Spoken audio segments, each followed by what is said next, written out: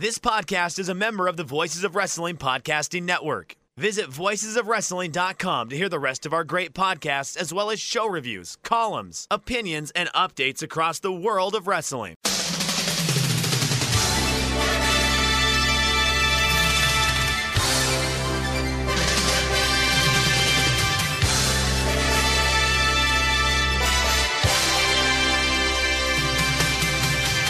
Hello everyone and welcome to the Super J Cast. It's Tuesday the 16th of November and this is episode 185. Your ears are not deceiving you, this is a different voice. I am not Joel. My name is Alan, one of your guest hosts for today, and alongside me is Booze Leprechaun, or under a government name it's Nicole. Nicole, how are you? I am good, Alan. How are you doing? Doing well, feeling good to get back on the podcasting bandwagon, even if we are only doing this for 1 week. See, that's where I'm getting confused, because the whole bonus episode, I can't see, we're already pulling a Joel and Damon and talking, shop business. But I got completely confused as to whether we're doing 2 weeks and there'll be a bonus episode of other people giving their reviews of specific matches, or if it's just next week, it's just going to be nothing. It's just going to be that episode of people giving their reviews of bonus matches. So I guess we'll find out. But outside of that, I'm excited and nervous, and I'm feeling like a young lion about to get my ass handed to me by Yuji Nagata for 5 minutes straight. Well, I mean, we can leave the decision as to whether we come back again. I think we can leave that to the fans on Reddit. I know they'll be voicing their opinions by the time we finish and get this out. Just as a quick introduction for those listeners that obviously haven't heard our voices before. So my name is Alan, as I previously said. I got into New Japan following the big kind of 6-star classic between Okada and Omega, and that was at Wrestle Kingdom 11, and then a year later me and Joel were at our first Wrestle Kingdom in Tokyo. So it just kind of all stemmed from there. My love of New Japan kind of just grew and grew and grew, and I've watched it ever since. How did you get into this lovely world of New Japan?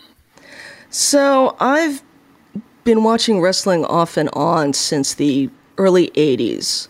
I'm going to show my age when I state that we had one of those satellite dishes that looks like something that you could try and scope aliens with now. And so I have memories of us possibly pirating WrestleMania 3 unintentionally, because the way those satellite dishes would work, it'd be like this big control knob, and you would just find different satellites and different channels on them, and we somehow stumbled onto that, and then watched it on and off. So I was definitely watching the Monday Night Wars between WCW and WWE when I was in college. And then on the New Japan side, I'm a big fan of MVP, and I'm an unapologetic fan of Sean Waltman, 1-2-3 Kid. That's how I got into him initially. Most of you probably still know more of his X-Pac gimmick days. And both of their podcasts were talking about Nakamura as somebody who could break out from NXT. I'm like, okay, I trust these guys. Let me go do some Nakamura hunting on YouTube. So the first match I found was Nakamura AJ Wrestle Kingdom 10. And I was like, oh, okay, yeah, I can see why they're talking about him. This is great. And then you could start going down the YouTube rabbit hole. And initially it was pointing me towards like Nakamura, Marufuji tag matches in Noah. I was like, oh, okay, this is really kind of interesting too. And I like I'm starting to get into this Marufuji cat. And then YouTube goes, hey, would you like to watch Ibushi Nakamura Wrestle Kingdom 9? Oh, okay, yeah, I'll watch that. And that just opened my eyes. There's the spot where Ibushi lamps Nakamura right on the ear with the high kick. Nakamura goes down. He's staring glassy-eyed. Red Shoes is, trying to check on him. Shinsuke. And Nakamura still staring in the middle distance. And I got worked. And I remember sitting there going, oh my God, did I just watch this guy get knocked the fuck out? And then I had to go, wait, you just watched him the next year be perfectly fine in the match against AJ. So no, he doesn't get knocked the fuck out. But I appreciated that at my age, I could still get worked by wrestling and get caught up into the moment. And that's just kind of where it went from there. And then YouTube took me down the Ibushi rabbit hole. And that just opened my world to so many things. But that's basically it for me with New Japan. At the time, I couldn't afford World. I was working part-time. So I didn't get World until 2018. Right, okay. I mean, with World and watching New Japan on there, I suppose that brings us to one of the few questions that we actually got on Twitter from a guy called Eric Missio. He asked how we both watch New Japan. Do we watch everything? Do we just watch the big shows or just selective main events or with our personal favourites? And do we rewatch things or just watch it live? I mean, for me, over the last kind of year or two, I've drifted away from the Road 2 shows unless there's a big match on the main event or a title match.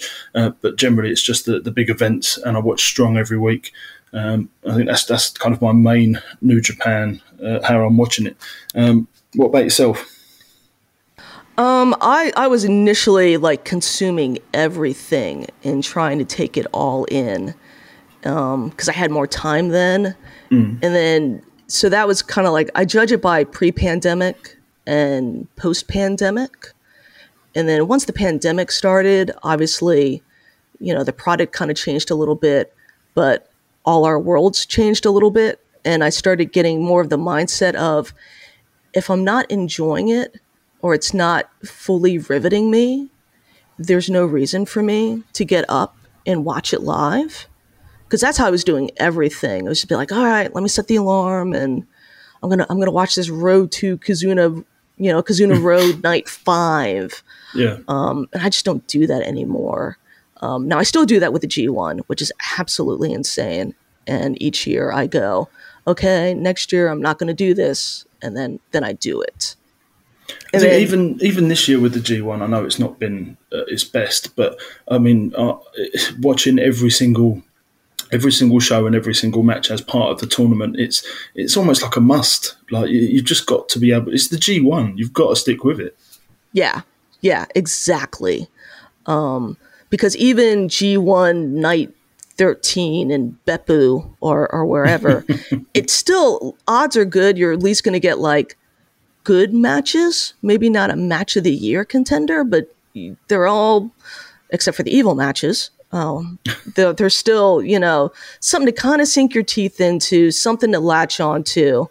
I think this is where Kevin Kelly came in to help tremendously to create that buzz and that desire to watch these shows. And I'm so thankful that he got on the plane, unlike some of the wrestlers, to help make G1 what it is, which is a special month-long, grueling tournament. Yeah, the G1 is something special, even when it's not, if that makes sense. It's just something that you've got to follow. And having that English commentary, I think, really made the difference. And I think we'll talk about it a little bit later on, but I think we're seeing that with the World Tag League / Best of Super Juniors, that the lack of English commentary, at least live, it is making a difference. And it will make a difference to a lot of people on how they view the tournament. Definitely. Side note, we forgot to do something already, and we probably should have done this, which is to congratulate Joel and Mally on the birth of Arthur. Yeah, I can't believe we forgot to do that. So yeah, Joel, thank you for letting us take over for a week, and congratulations to both you and Mally on the birth of baby Arthur. If you follow Joel on Instagram, you'll have seen pictures of the beautiful little baby, and it seems that baby and mum are both doing really well. And we wish the whole family all the best from both us and obviously from everyone out there listening as part of the Super J-Cast. And definitely let's throw flowers Mally's way. I know last week Damon was definitely congratulating Joel and his sperm, but let's be but let's be honest. At best, Joel probably did about 5 minutes worth of work, and Mally did the other 9 months of work. So I got to throw some flowers Mally's way for doing all the hard work 2 times now. You know what? I will 100% back you on that one, because just my wife is now approaching 8 months pregnant.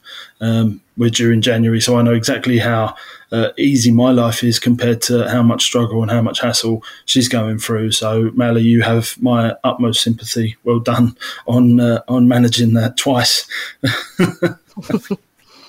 And congratulations to you. I did not realize there is a baby Alan coming along the way. So a baby Alan or baby Danielle, yes. Nice. We don't know what it's going to be yet. So that'll be a nice surprise when the time comes. Good deal. But yeah, I just realized, we should probably, address the reason why we're, and congratulations to Damon on getting on a plane and going on vacation and probably being, incredibly deep in the Mai Tais by this point in the beer. Yes, he'll be listening to this half drunk on a sun lounger somewhere. Isn't it Mexico he's going? I believe so. Yeah. Well, Damon, if you are listening, which I'm assuming you are, again, thank you for allowing us to take over for a week, and enjoy your holiday, enjoy your rest, and enjoy those beers. Yeah. All right.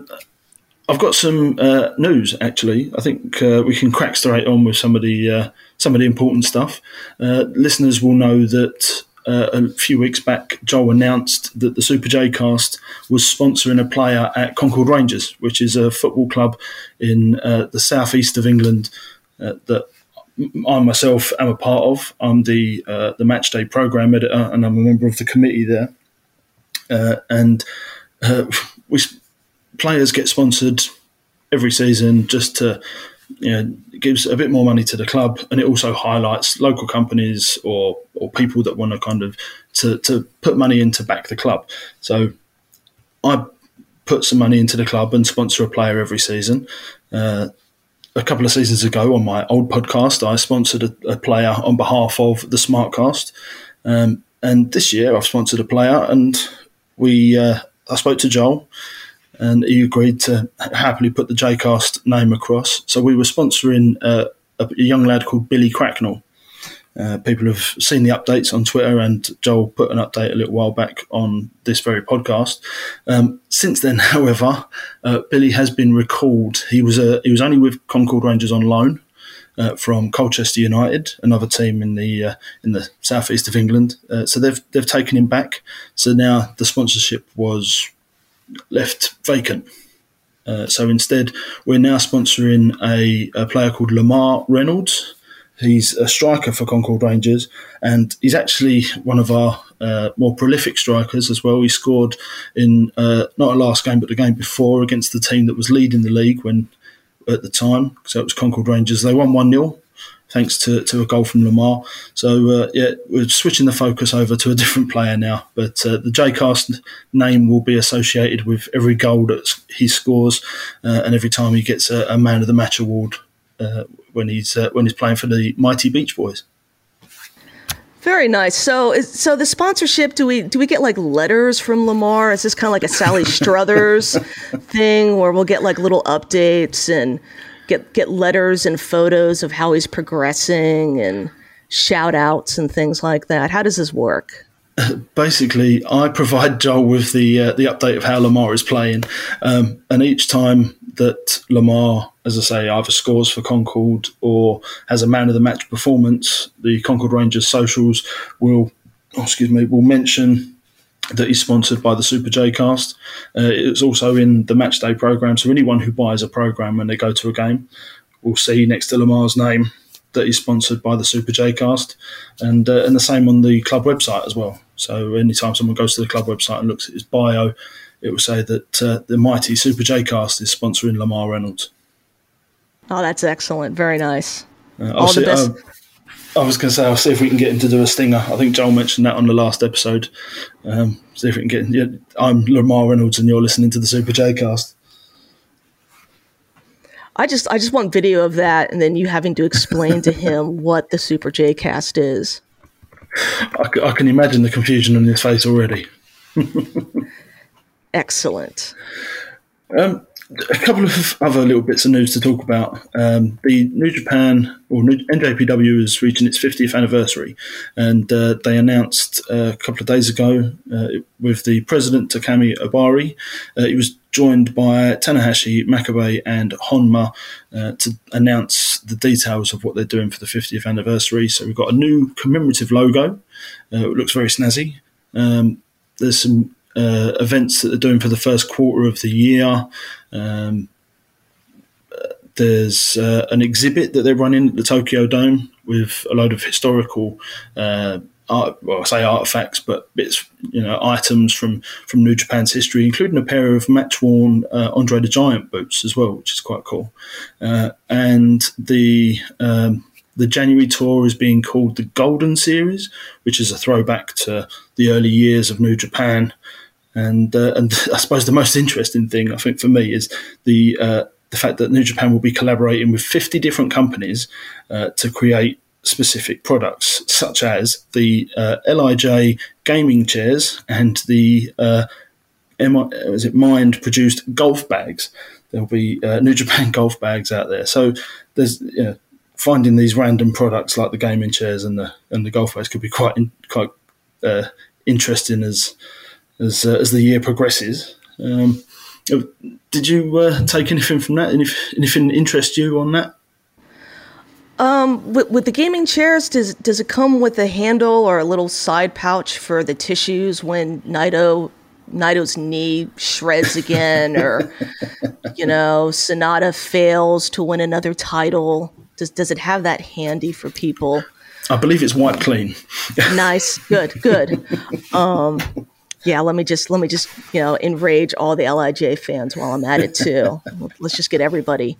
I think the biggest takeaway for me was that in basically 2 months, there's going to be like 5 major shows. If that's right, it all kind of culminating, at least maybe the first quarter's worth of this anniversary stuff, culminating with. If I was reading that right, anniversary back at Budokan? Yes, the March the 1st and 2nd, back-to-back nights celebrating the 50th anniversary and in the Nippon Budokan.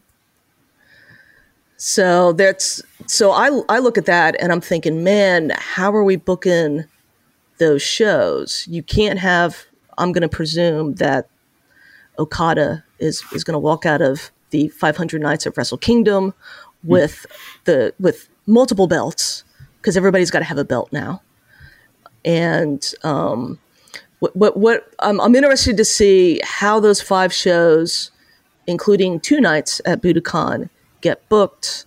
And is it as much of a mess as last year kind of was, trying to find worthy main events for these kind of B+ level shows that then kind of got elevated to an A level?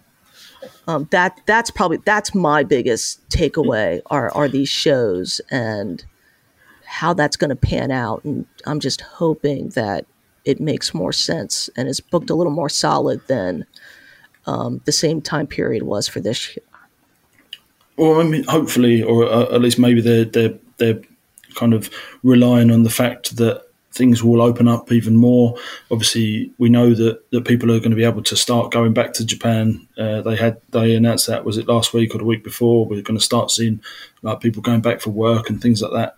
So hopefully by February and early March, that you can see some bigger names from elsewhere in the wrestling world go over and just kind of give us some fresh and new matches that we've not seen in the last 2 years of the limited roster. Or at least get the strong guys in, because obviously trying to get visas for everybody. Mm-hmm. I imagine there is a massive visa backlog in Japan. So it's just a matter of, can these visas get pushed through in a timely manner to at least get some of the strong guys in. Get Mr. Fred Rosser in, and some Tom Lawler, West Coast Wrecking Crew. Mm-hmm. Everybody that Joel and Damon have been talking about wanting to see. If we can at least just get those guys over. I'm not even looking at, getting guys through the forbidden door. Just give me some strong guys at this point to freshen up this roster a little bit and to give guys a break. That's why we're kind of, you've got Ibushi breaking down. You've got Naito breaking down. Okada finally is kind of put back together. Tanahashi is in his permanent state of hairspray and cortisone, keeping him together. Hiromu is, becoming a little more injury prone. And if we could just get some fresh bodies in to just give these guys, even if it's like one night off, and to just preserve things so we're not in the state that we are right now. Yeah, I mean, you mentioned strong guys going over, and I think one of the guys that obviously we would have wanted to go over that now won't is Chris Dickinson, after he suffered quite a nasty hip injury at Battle in the Valley this past weekend. Looks like he's going to be out for at least 5 to 6 months before he gets back into a ring, which is a great shame. And if I remember right, he lost his father just a few days before as well. The guy's been through the ringer over the last week. We send our thoughts out to him, and we hope he recovers quickly, because Chris Dickinson, from the time I've been watching Strong, he's been one of the guys that's really stood out for me.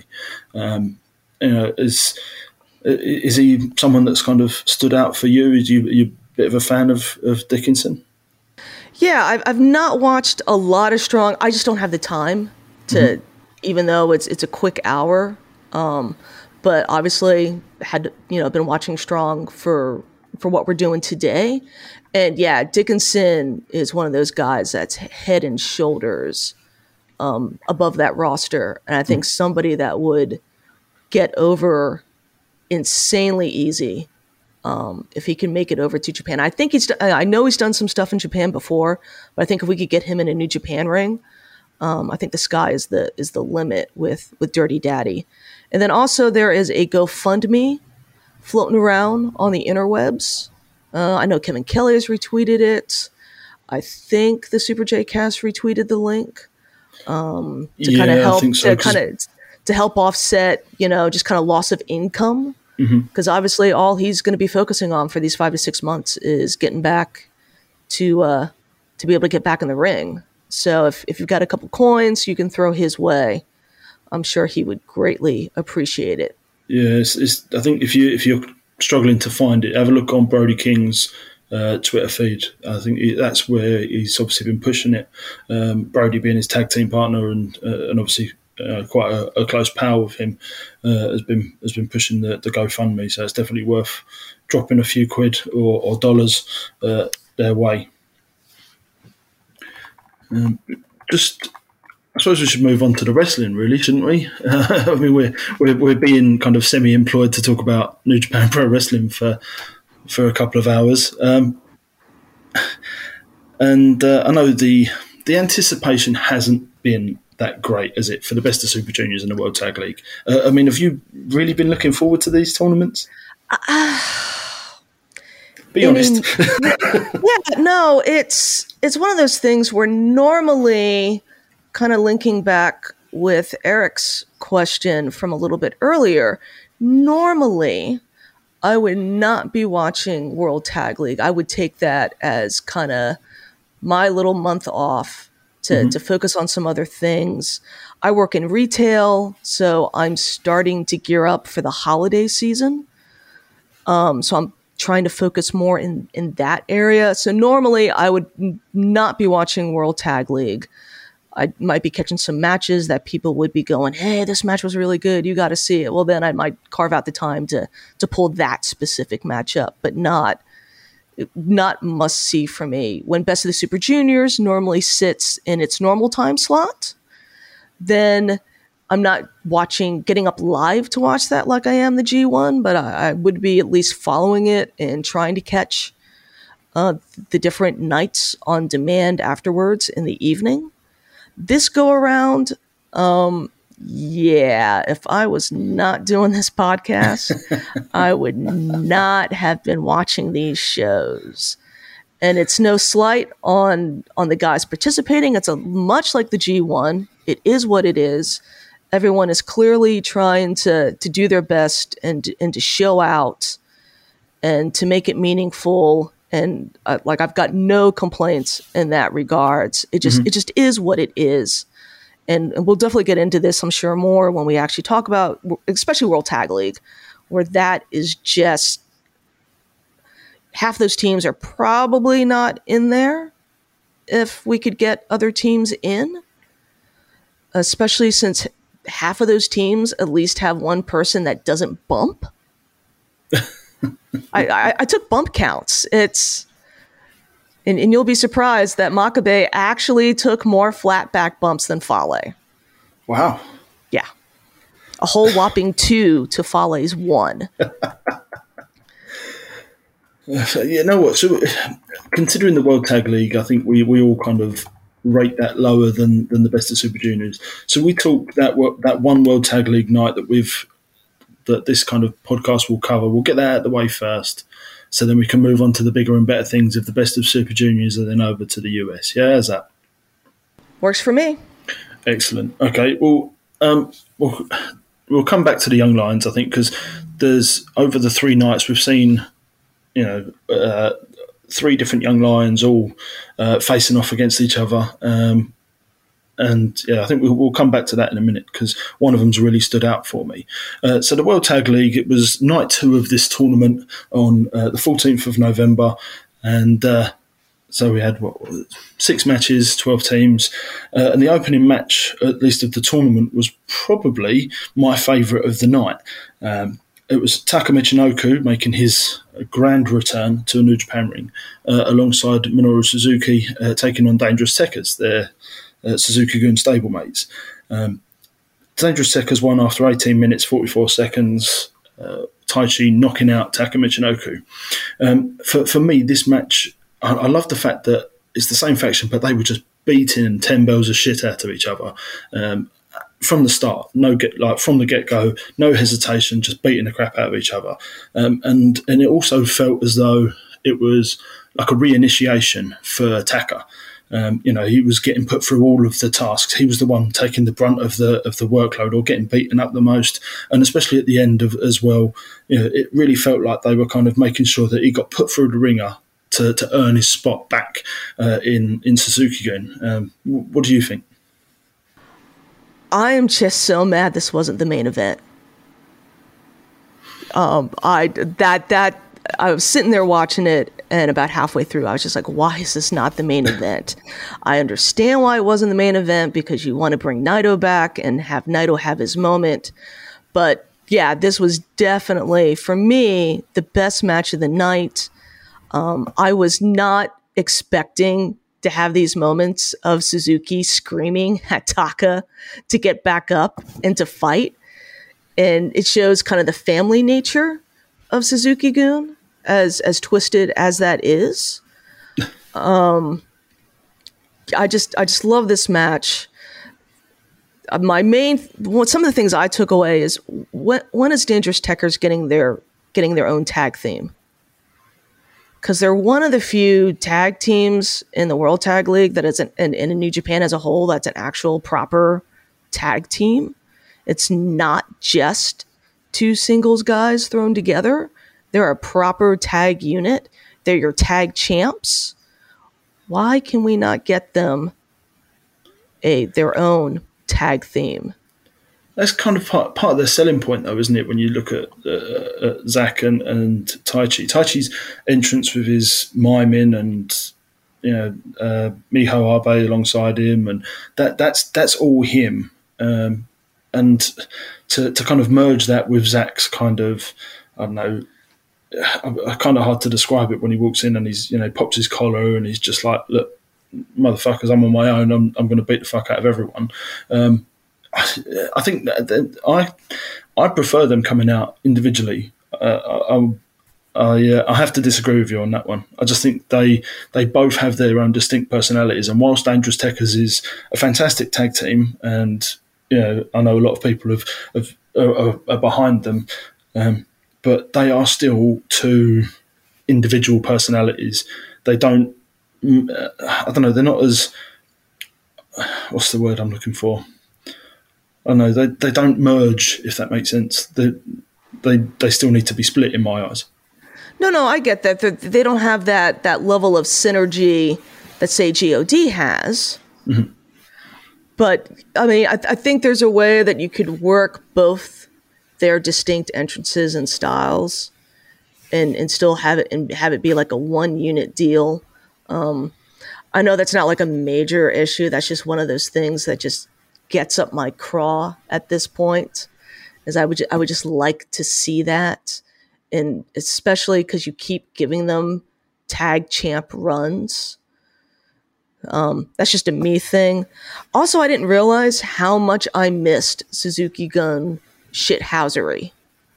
and this was obviously replete in that, but just missing Suzuki, just beating guys nine shades of blue, and everybody flinging everybody into every barricade and everything. I love Taka's entrance when he takes his towel off and he has the same kind of look that the rest of us probably had of what the fuck am I doing here? Yep. And then you're right. It definitely felt like him getting jumped back in to the group. And then, like I said at the end, just kind of that, for lack of a better term, that wholesomeness of them willing him on and asking him to get back up and to keep fighting. And then Suzuki, I'm presuming, having like a dad talk of, okay, the prodigal son is back home. He's one of us. We're all, at the end of the day, Suzuki-gun. Yeah, that's definitely the feeling I got from it. It was quite wholesome in a way, which you wouldn't necessarily suggest anything to do with Minoru Suzuki is wholesome. No, but that's the weird dichotomy of Suzuki-gun, is that, you've got this ass-kicking stable that will just fuck you up. But then with each other, it's a very family thing. Taichi always hopping into a ring post-match if he's been on comms, when it's either, Zach at Power Struggle in defeat or Despy in defeat at the anniversary show, and supporting them and being there.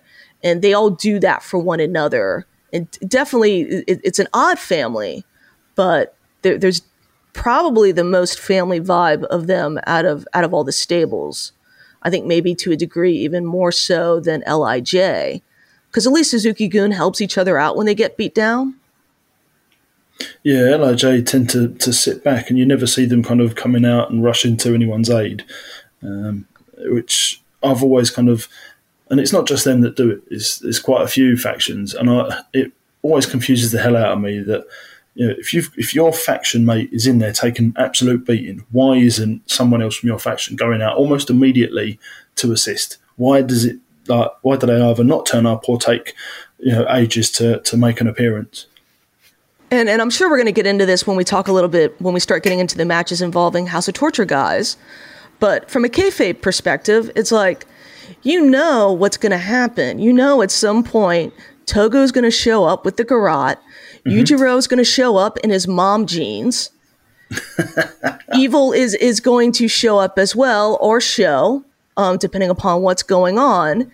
Why are you as a faction mate watching, somebody get beat down, not popping out and evening the playing field just a little bit? And it happens on occasion. It happens for the bigger shows.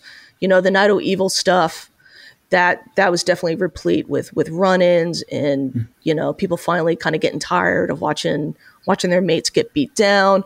But I would like to see that on some of these shows. I think if for no other reason, it would freshen these constant run-ins up. If we at least got somebody coming in from the other side and having a little moment, and then fine, you want to go back to the full shithousery, you can, but you gotta switch it up, because I'm assuming this is all Togo, and when you think about it, this bitch caught us watching like how many nights of hot bullshit between Best of Super Junior and World Tag League? Yeah, there's gonna be a lot every in there. night. At least with G1, you had some off nights because Yujiro was not doing this bullshit. But now you don't even have that. Now it's every show, you are almost guaranteed like 99.9% hot bullshit.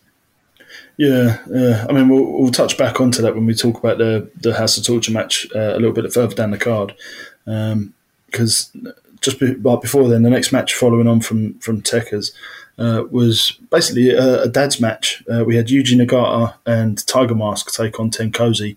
Tenkozy won after 10 minutes and 9 seconds after Kojima hit his lariat on Tiger Mask. For me, it just felt it was a match of the dads. They were all able to get kind of like their spots in, and just not really much to say about it. It was just run of the mill. I don't know if you felt any different in that respect. They're just warm bodies. That's literally why any of these guys are in this World Tag League, especially Tiger Mask.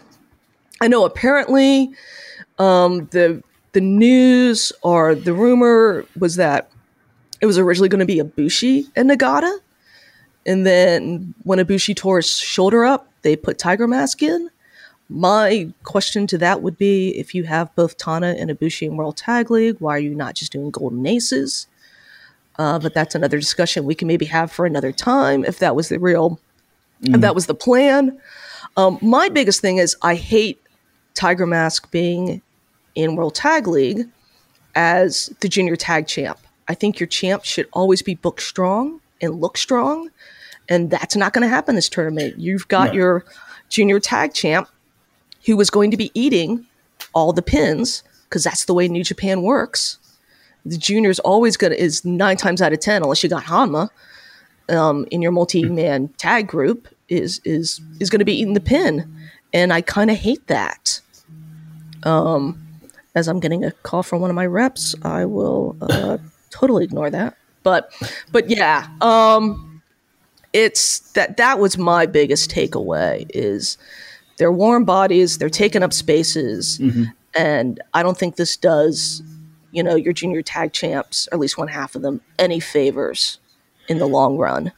I completely agree. He's going to be looking the weakest, I think, out of all of those. He's, as you say, he's going to eat the pins pretty much every night. I think if they do pick up a win, it'll be Nagata taking or winning the pinfall. I can't imagine Tiger Mask being booked with any sort of strength over the run of the World Tag League. I think the only chance he's got is in when they face Suzuki and Taka. Maybe he pins Taka, but I could see Taka pinning Tiger Mask because apparently we've heard, and I think this is from Voices of Wrestling, the flagship, where apparently Togo has been trying to get Taka back in for a while and was pitching the idea of Taka and Doki as a team for the Little Mini Junior Tag League tournament. So I could see a scenario where Taka pins Tiger Mask, and we get Taka and Doki challenging. What is Robbie and Tiger Mask called? The Flying Tigers, the Flying Tigers, I think. Yeah, so I could see that being like a defense for them. Yeah, it's definitely possible. I mean, it's not something that I'd hate, but I can't say it's something to get excited over either. No, I mean it would be nice for Doki. Doki. I call him Doki. Yeah, Doki. I don't know why I almost did Dookie there, but apologies. But no, I mean it'd be nice for Doki, to give him something to do and a little reward for being there, especially for the last 3 years, stepping in, and being. I called him the Junior King of Corkin, which we'll get into when we talk about Best of the Super Junior. But yeah, so that's I think Tiger Mask's best bet is that Suzuki-Gun matchup, and I'm not even sure that happens. Yeah. We'll see. I mean, we've still got a long way. At least after today, we don't have to watch every single episode, and we can always just kind of pop back in if someone gives us a decent match to watch. The next match on the card, Honma and Makabe against GOD. GOD won after 14 minutes with Tama using a gun stun on Honma. Again, not really much I can say about this one. I loved how Tama was against Okada in the singles match the other week. I think he's got great potential as a singles wrestler. in a way, I'm slightly disappointed to see him back in a tag, but I know that's where his bread is buttered. There's not much really from me on that one. I know you said you took a bump count when it comes to this one. Yeah, I mean, because that's always kind of the fun thing with Makabe, to see how many bumps he's going to take. And, he took 2 flat bumps. He was barely in the match. Hanma took most of the offense and was in for the majority of the match. And we know just how not mobile Hanma is. So I give great props to GOD for making that match work, and at least trying to do something with Hanma. And God bless Hanma for keep showing up, because I would probably stay home if I was him and stay with my newborn child. But Hanma keeps coming, and he keeps fighting, and he keeps trying his best. And I had the note of, trying to make, chicken salad out of chicken feet in this match, as far as GOD was concerned, and trying to make this an engaging match, and at least make it a gentleman's 3, if nothing else. And yeah, I mean, I'm not doing flakes normally, but yeah, I mean, it is what it is. Yeah, I mean, at 14 minutes, it was longer than I expected it when it comes to Hanma and Makabe in there. Especially when you look at some of the other matches that have gone less. But yeah, so there's it was all right. I'm not going to kind of I won't be giving out any star ratings. I've in the past I've made my feelings clear. I just think it's all obviously. I can't. You know what? My mind has gone blank on the word now. But yeah, what could be 3 stars to me is for like 1 star to someone else, and too many people get too hung up on that sort of thing. So yeah, I tend to stay clear of that one. The next match on the card, I've got nothing to really say about either. Chase Owens and Bad Luck Fale taking on the United Empire of Great-O-Khan and Aaron Henare. Fale won with a grenade launcher on Henare after 9 minutes and 13 seconds. Anything grab you on this one? Fale took 1 bump, which again, hey, Fale getting on the plane, so I've got no complaints on that. I feel so bad for O'Khan. I understand why Cobb went back to the States. Cobb's been in Japan for a very long time. I've got no problem with Cobb spending some time back home and taking some indie dates and working strong. But because the faction is so small, and you've got Will, who will finally be getting on a plane for Wrestle Kingdom, and then you've got Henare. For me, that's probably one of the great disappointments of this year, and that O'Khan's development has slightly been stymied by the inability or the unwillingness of Will to get on a plane, and then Henare having that injury time. So for the most of the latter half of this year, O'Khan has really not had much to do, which is kind of sad, because I like him. I know he's somewhat divisive among the fan base, especially if you're a follower of Meltzer. But I like him a lot. I think he's stuck with Henare. I like him better with Cobb. And then Khan and Cobb is a much better tag team than O'Khan and Henare. Yeah, and what are we doing with Henare? Henare has just basically traded one faction pin-eating job for another faction pin-eating job. I don't see any development in him. I know it's still kind of early days with him in United Empire, but it does nothing for me. And the fact that he's sitting here eating the pin just kind of shows to me what his role is probably going to be in this faction. Yeah, it is a shame. I think Henare has got a lot of talent. I think he showed that when he was a young lion way back when. But obviously his injury history has really hindered him, and then he is now just seen as the pin eater, which is it's a disappointment, and it is a shame, because I thought there was a lot of potential there. Next up for the card was the House of Torture Here we go. Evil and Yujiro against Tanahashi and Yano. Yano won with after 12 minutes and 16 seconds by rolling up Yujiro. For me, I mean, it's an odd partnership, Tanahashi and Yano, but I loved that they came out with the same blazers, and Tanahashi's hair was something to behold. I thought this was in a way, it was a perfect match to get the House of Torture bullshit out of the way. And just to have it, night one, do it and then fuck off. But we know we're going to get it every night until the end of the tournament. But I think when you've got the House of Torture going up against Yano, you know there's going to be some back and forth shithousery.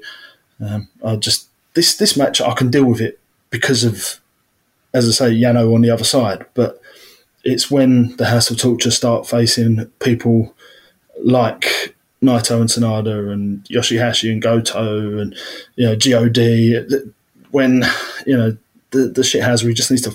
I get tired of it very quickly.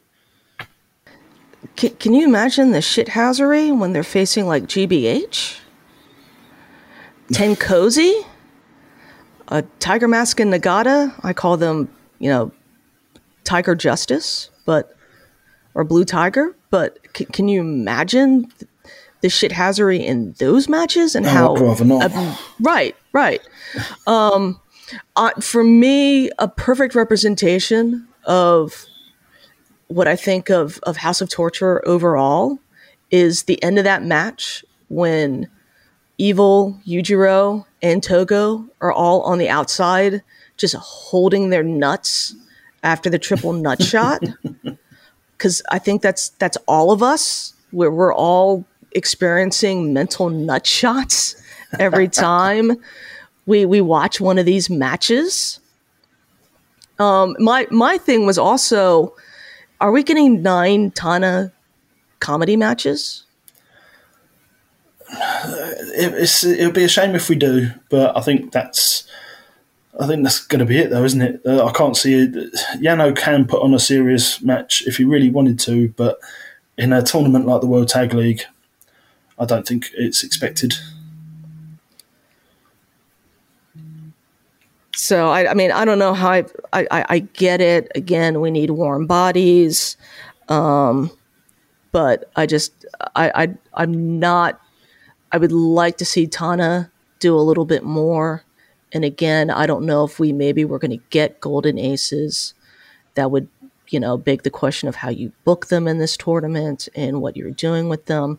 Because also my question in regards to Tana is, what is his program now for Wrestle Kingdom?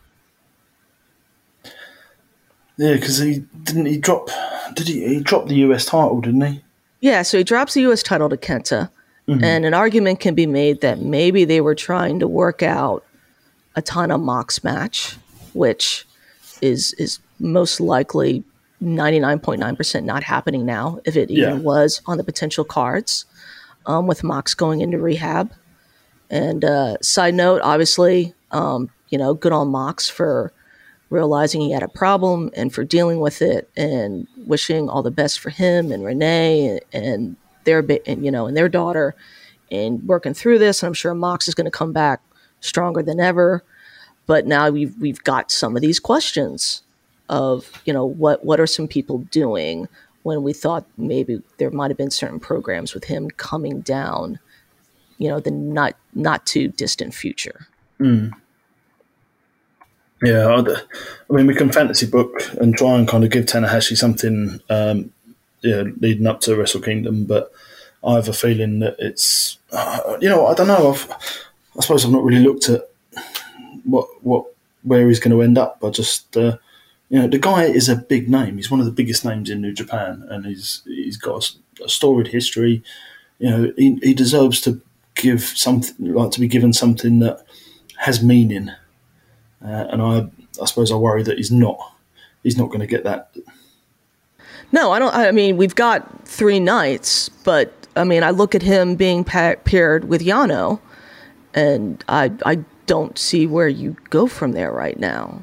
That's my major issue with the Yano Tana tag team is I just, Yano will be doing his KOPW bullshit. I'm not worried about him. It's Tana that I'm sitting here going, okay, you're trapped in this comedy tag team for World Tag League to, again, fill bodies, but what are we doing with you down the line? Because we got to do something with you. Yeah. And the thing is, it's the other big names are going to, Naito's still, he's just come back from his injury. What's he going to be doing? Are they going to put him in a program with Tanahashi maybe? Or do you put, I don't know, do you stick him against someone like Goto? Or Ishii maybe, because of his never open weight win over in San Jose this past weekend. There's always that, I suppose.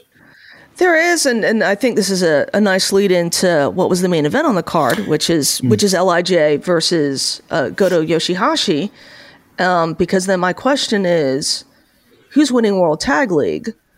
Is there a chance that you have Naito and Sanada win it to give Naito something to do at Wrestle Kingdom? Yeah, possibly. Or do they go with the old faithful and give it to God? I'm of two minds. Part of me wants them to give it to God. Again, as a thank you for getting on the plane as often as they have, and for them and Dangerous Tekkers being kind of the foundation that has been propping up this tag division since the pandemic started last year. So I would not hate seeing God Tekkers again at the Dome. And I think especially now, with what I hope is renewed confidence in both Tangaloa and Tama Tonga after their G1 runs, to see how that will manifest in a title match against Tekkers. I wouldn't mind seeing. I wouldn't hate it. But again, on the flip side, if they give it to Naito and Sanada, I've got no problems with that either. Because again, what are you doing with these guys at Wrestle Kingdom if you don't give them Tag League? Yeah. But I am worried for Wrestle Kingdom. Especially with the 3 nights, it's you know that they're going to fill it with a load of crap, as well as the kind of the big things, and I suppose that does concern me. Let's see. Sorry, going to the main event, which was as you said, Yoshihashi and Goto versus Naito and Sanada. So Naito and Sanada won this after 18 minutes 21 seconds after Naito hit the Destino on Yoshihashi. I expected Sanada to take the lead in this one following Naito's return from injury, but Naito took a lot of the action, and of course securing the pin. So I was completely wrong. This isn't a match that I suppose I pay too much attention to, because it's got 2 guys in it that I've got I just no feelings about, no care for. I don't. Yoshihashi and Sanada both kind of. I know Yoshihashi has improved in a lot of people's eyes, but to me, he's still the old bag of socks, proverbially. And Sanada's just, he's a bit meh for me. So it was a solid match, but nothing special, nothing to write home about. And as you said earlier, I think the Suzuki-Gun match should have been the main event. Yeah, Sanada for me, I think Sanada is a great tag wrestler. I don't like him as a singles.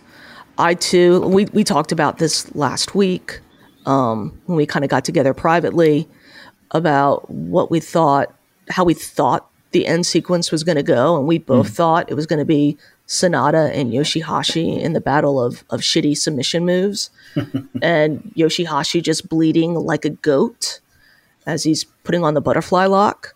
So I was a little shocked too that Naito was as in the action, which I guess he has to be because you got to get the ring rust off of him. What I noticed was that, he was in a lot of it, but it's not like they really made his knee do a lot of work. He had a couple of moves where I was kind of, giving the knee a little workout, but for the most part, he was kind of getting beaten down and taking a lot of the offense. So I don't, which again is fine. Ease him back in and you just have to keep him healthy, because if he goes down again, and then we're talking about being worried about Wrestle Kingdom, he goes down again. Now you're looking at a Wrestle Kingdom with possibly without Ibushi and without Naito, and that's just not going to work on any level. No, and I dread to think of him getting injured again. Yeah, it's not an optimal, not a very exciting prospect, is it? Really, a Wrestle Kingdom without him or Ibushi or or anyone else that may get injured on the way in. Yeah, I mean, and New Japan can't afford it. We know Will is showing up. We don't know who else. Like, I don't trust FinJuice to show up. And we'll get into that more when we get into to Battle in the Valley, but I'm not anticipating them showing up. No, me neither. Okay, so I think we can move away from the World Tag League now and concentrate on the 2 nights of Best of Super Juniors. Given how we've gone through match by match on the World Tag League and how long it's taken us, I'm looking at the time pointedly. I think if we just have we look at each wrestler. Obviously, everyone's had 2 matches, and we can just give our assessment, I suppose, on how we think they've done. If that's okay with you. Yeah, that works. Yeah, so I think we'll start off with my list here. We'll start off with Bushi, who he lost against Doki on the first night, and on the third night of the tournament, he beat Taguchi. So to me, Bushi's, I see him as Mr. Consistent. I do see him as quite underrated. I am a fan of him. I did have, up until recently, I had one of his masks actually, and I wore it to Wrestle Kingdom 12. But yeah, I believe that Bushi can give us. He's always solid and will always give us a decent match, and I think he gave that in both the opening match against Doki and then later on against Taguchi. But yeah, so he's currently sitting on 2 points after 1 win. Could you imagine though how good Bushi would be and enjoyable to watch if he put as much effort into his wrestling as he does his masks? Those masks are spectacular. I mean, night 2, he's coming out with a mask that's like spitting out smoke. But then he wrestles the way he wrestles, and it's fine. He's solid. To me, he's not anything spectacular. He can go when he gets that tap on the shoulder. Mm-hmm. You put him in a match for the title, and he's going to deliver, and it's going to be something enjoyable. But for me, and something like Best of the Super Junior, he's just there. He's there for the numbers game. And I can take or leave him. Right. Okay. No, that's fair enough. I know that seems to be the general opinion of quite a few people when it comes to Bushi. And so I'd like to see him do well. But yeah, it's as you say with the masks, they do look so incredibly detailed when he's coming out with those, like the smoke and the lights and things like that. He just needs to elevate his game to that level. So next up is Doki. He is currently sitting on 4 points following 2 wins. As mentioned, he beat Bushi on the first night, and on the third night he beat Yo. So Doki, the Suzuki-gun, stand-in as he was because he took a come in after Despy injured himself a couple of years back. I can't really find much fault with Doki. He gets the job done, and he does it well. He does what he does well, and I have no complaints about it. What about yourself? For me, the biggest shock is Doki sitting at 4 points. I would not have bet money that he would be atop the leaderboard, and I also think this is a bit of a representation of people not watching Best of the Super Juniors, and that this is not being talked about of where he's sitting on the leaderboard mm-hmm. in relation to guys like Hiromu and Desperado, and other people in this field. And I don't know what this is leading to. If this is, I know Joel kind of tweeted out on the Super J-Cast Twitter feed, and I'm sure very jokingly, tongue-in-cheek, that Doki was getting that Cobb push. I would not have a problem with Doki getting a Cobb push if that ended up actually being the case. I don't think it is. But that, for me, with Doki right now, that's the biggest takeaway, is that he is sitting atop the leaderboard. Along with Sho, who obviously we'll get to a little bit later. But yeah, Doki does his job. Great opening matches, a lot of fire, a lot of great spots, everything you kind of want to see or expect from a best of the Super Juniors. You're getting it with Doki. Exactly, yeah. And we actually had a question on Twitter about Doki from Definite One on Twitter. Did you notice Doki's colour scheme? Normally I wouldn't think anything of it, but he was fighting Yo on the second night whilst wearing the House of Torture colours. Is this foreshadowing something? Jesus, I hope not. You know what? I think it's just a coincidence. I think, everyone, purple is a lovely colour. It's one of my favourites. So he just, I think it's just a coincidence that he was in the same colours as House of Torture. I know New Japan do like their little nods and things to look back on, but I think this is going a bit too deep, don't you? I hope that's the case. And he rocked the same colors night one, so that I didn't notice that both nights. But Breathe.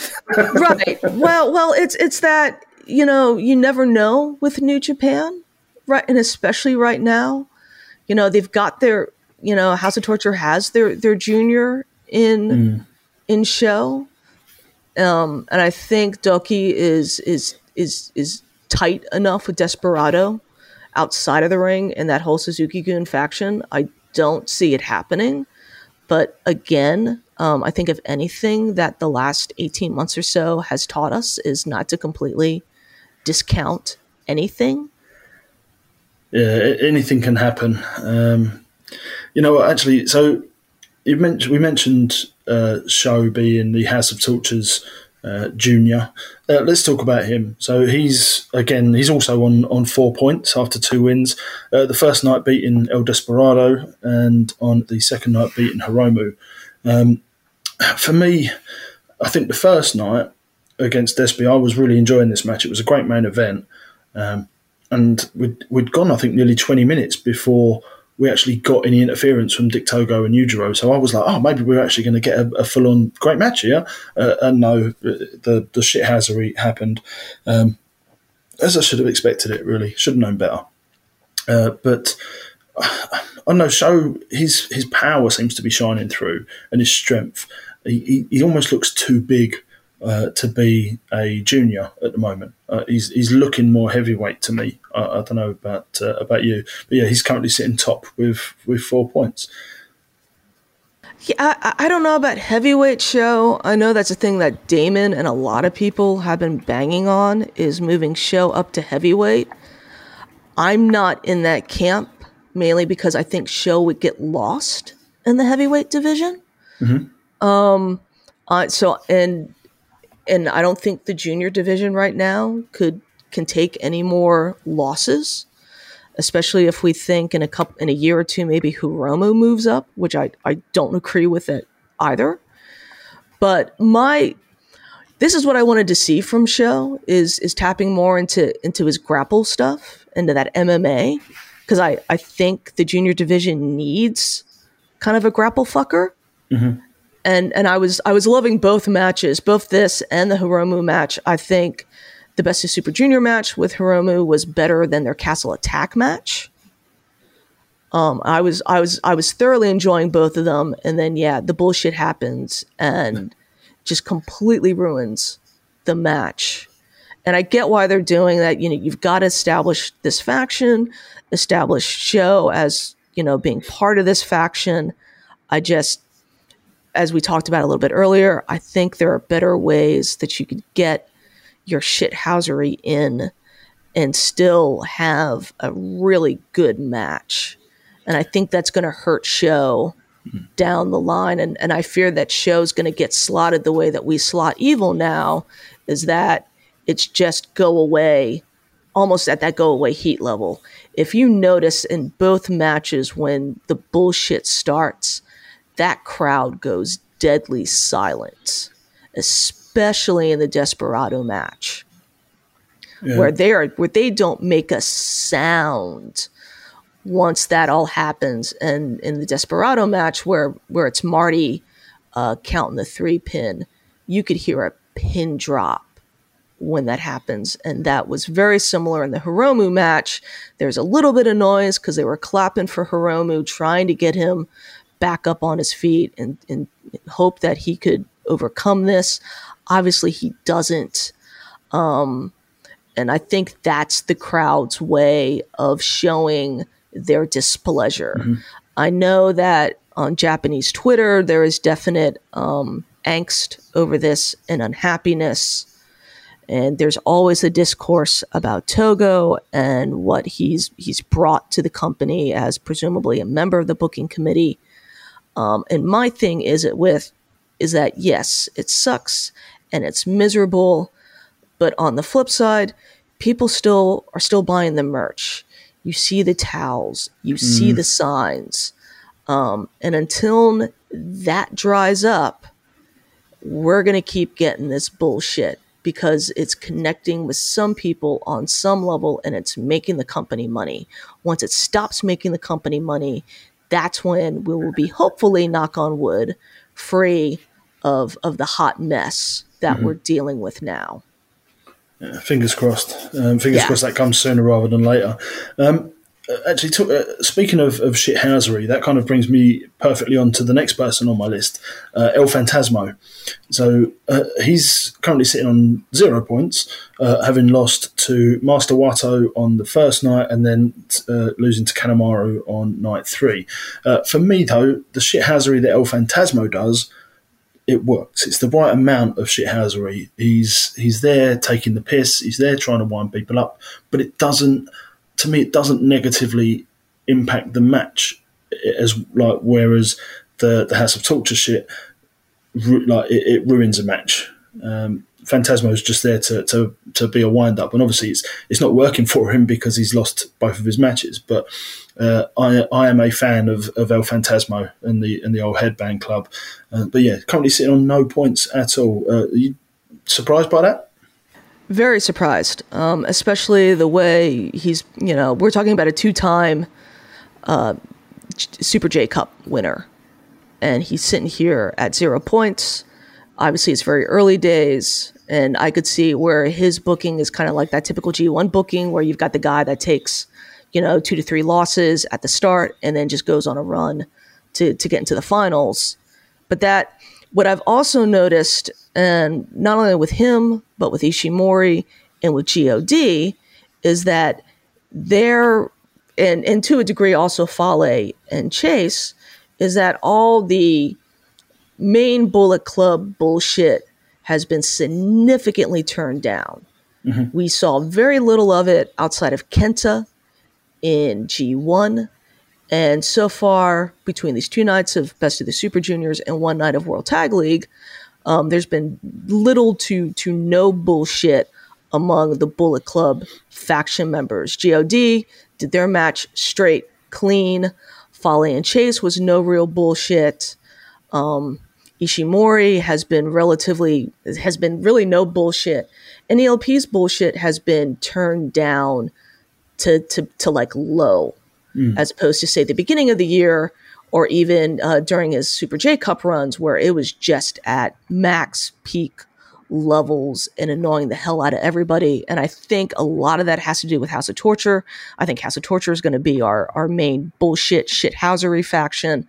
And so to at least not give us nothing but bullshit, I think our Bullet Club guys have been told to just take it down a bunch of notches and, have a little bit of it. Mainly ELP's is now just the loaded boot, which I love.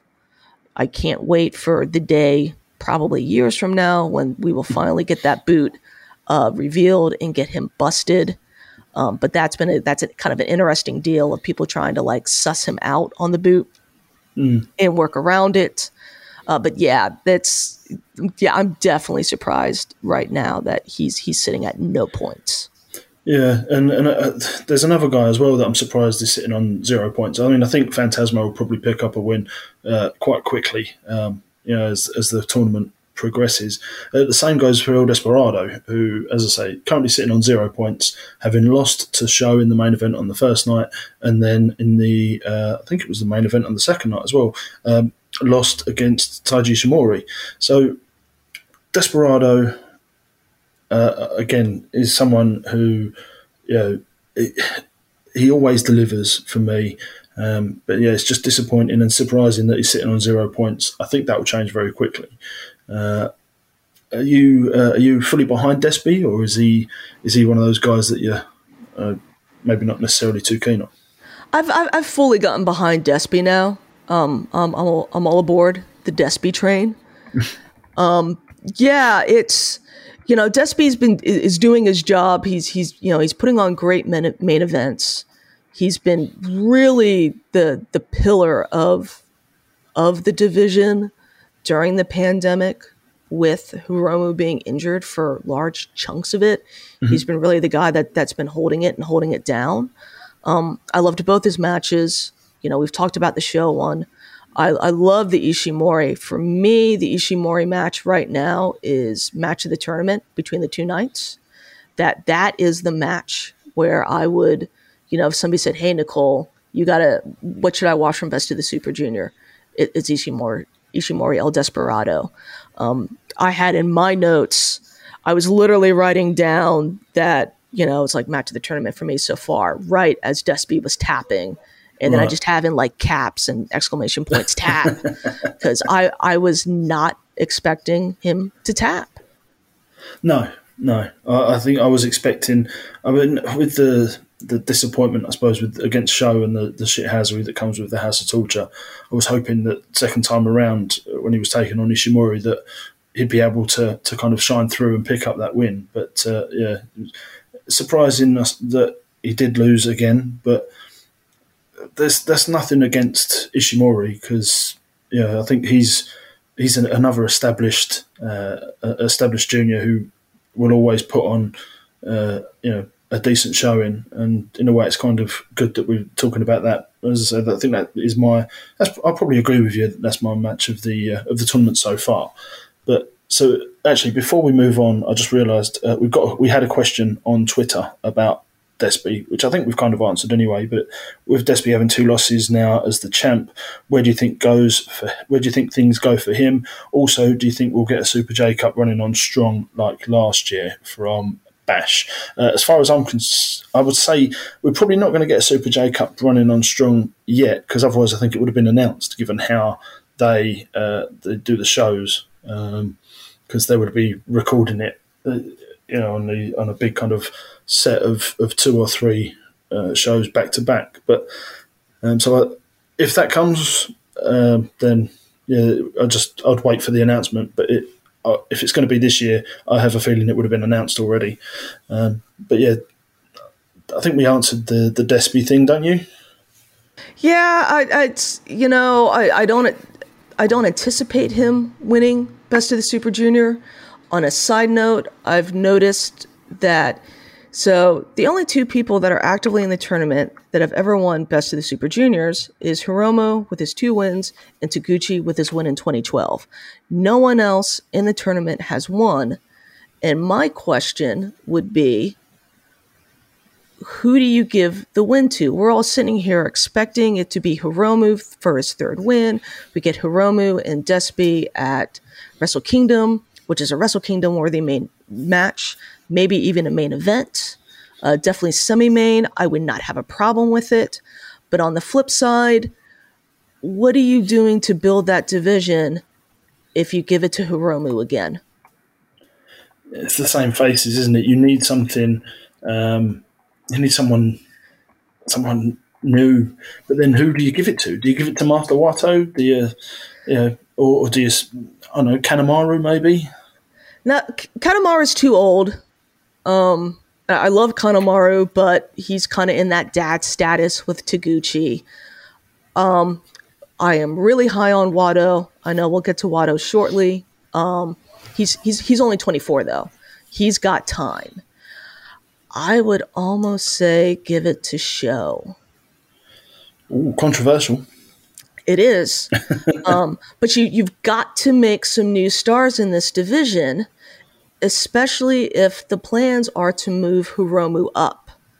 You need to establish other people. And right now, besides Hiromu and Desperado, who else in that division are you looking at and going, he's a guy I could tap on the shoulder to hold the strap and to main event and to do some things. Now they've done it with Ishimori, and you could definitely go back to Ishimori. I don't see Ishimori winning a Best of the Super Junior though. Doki, I don't think they're going to give it to. Yo, I don't know what they're doing with Yo. We'll get to Yo. I look at that and go, if you're not giving it to Hiromu, you're giving it to Sho. And you're using that to elevate him and to build and to start building this division and making some new stars. Yeah, something needs to be switched up. You mentioned Ishimori in there, and you don't believe he'll win, or you don't see him as a Best of Super Juniors winner. He is currently sitting on 2 points, having lost to Kanemaru on night one by count out, and then beating El Desperado night two. We've already talked about the night two match. When we spoke last week, just as a kind of catch up before this podcast, obviously the history between Ishimori and Kanemaru was something that you've mentioned, and their match last year or with no crowds in disappointed you a bit. I just wanted to kind of get that onto the podcast, really, if you'd like to talk about that again. Yeah, I mean, it's not too deep. I'm not a major Noah fan, so I'm not going to try and pretend that I'm like some great Noah historian, but Kanemaru and Ishimori do have that history in Noah. I think if we factor in the match in the Best of the Super Junior that we just had, I think the stat is like 12-2 in Kanemaru's favor. He was always a thorn in Ishimori's side in Noah, and that was the big thing leading into that New Japan Cup match was, that thing hanging over them of Ishimori having never beaten Kanemaru. And then it happens in an empty arena, which I thought was just a horrible way to give away that win. And for that to finally happen, that should have happened at least in front of fans and to make that a little more meaningful. But on the flip side, I don't really expect New Japan to fully respect other promotions' history. That's not... They don't have to do it. They're not under any obligation.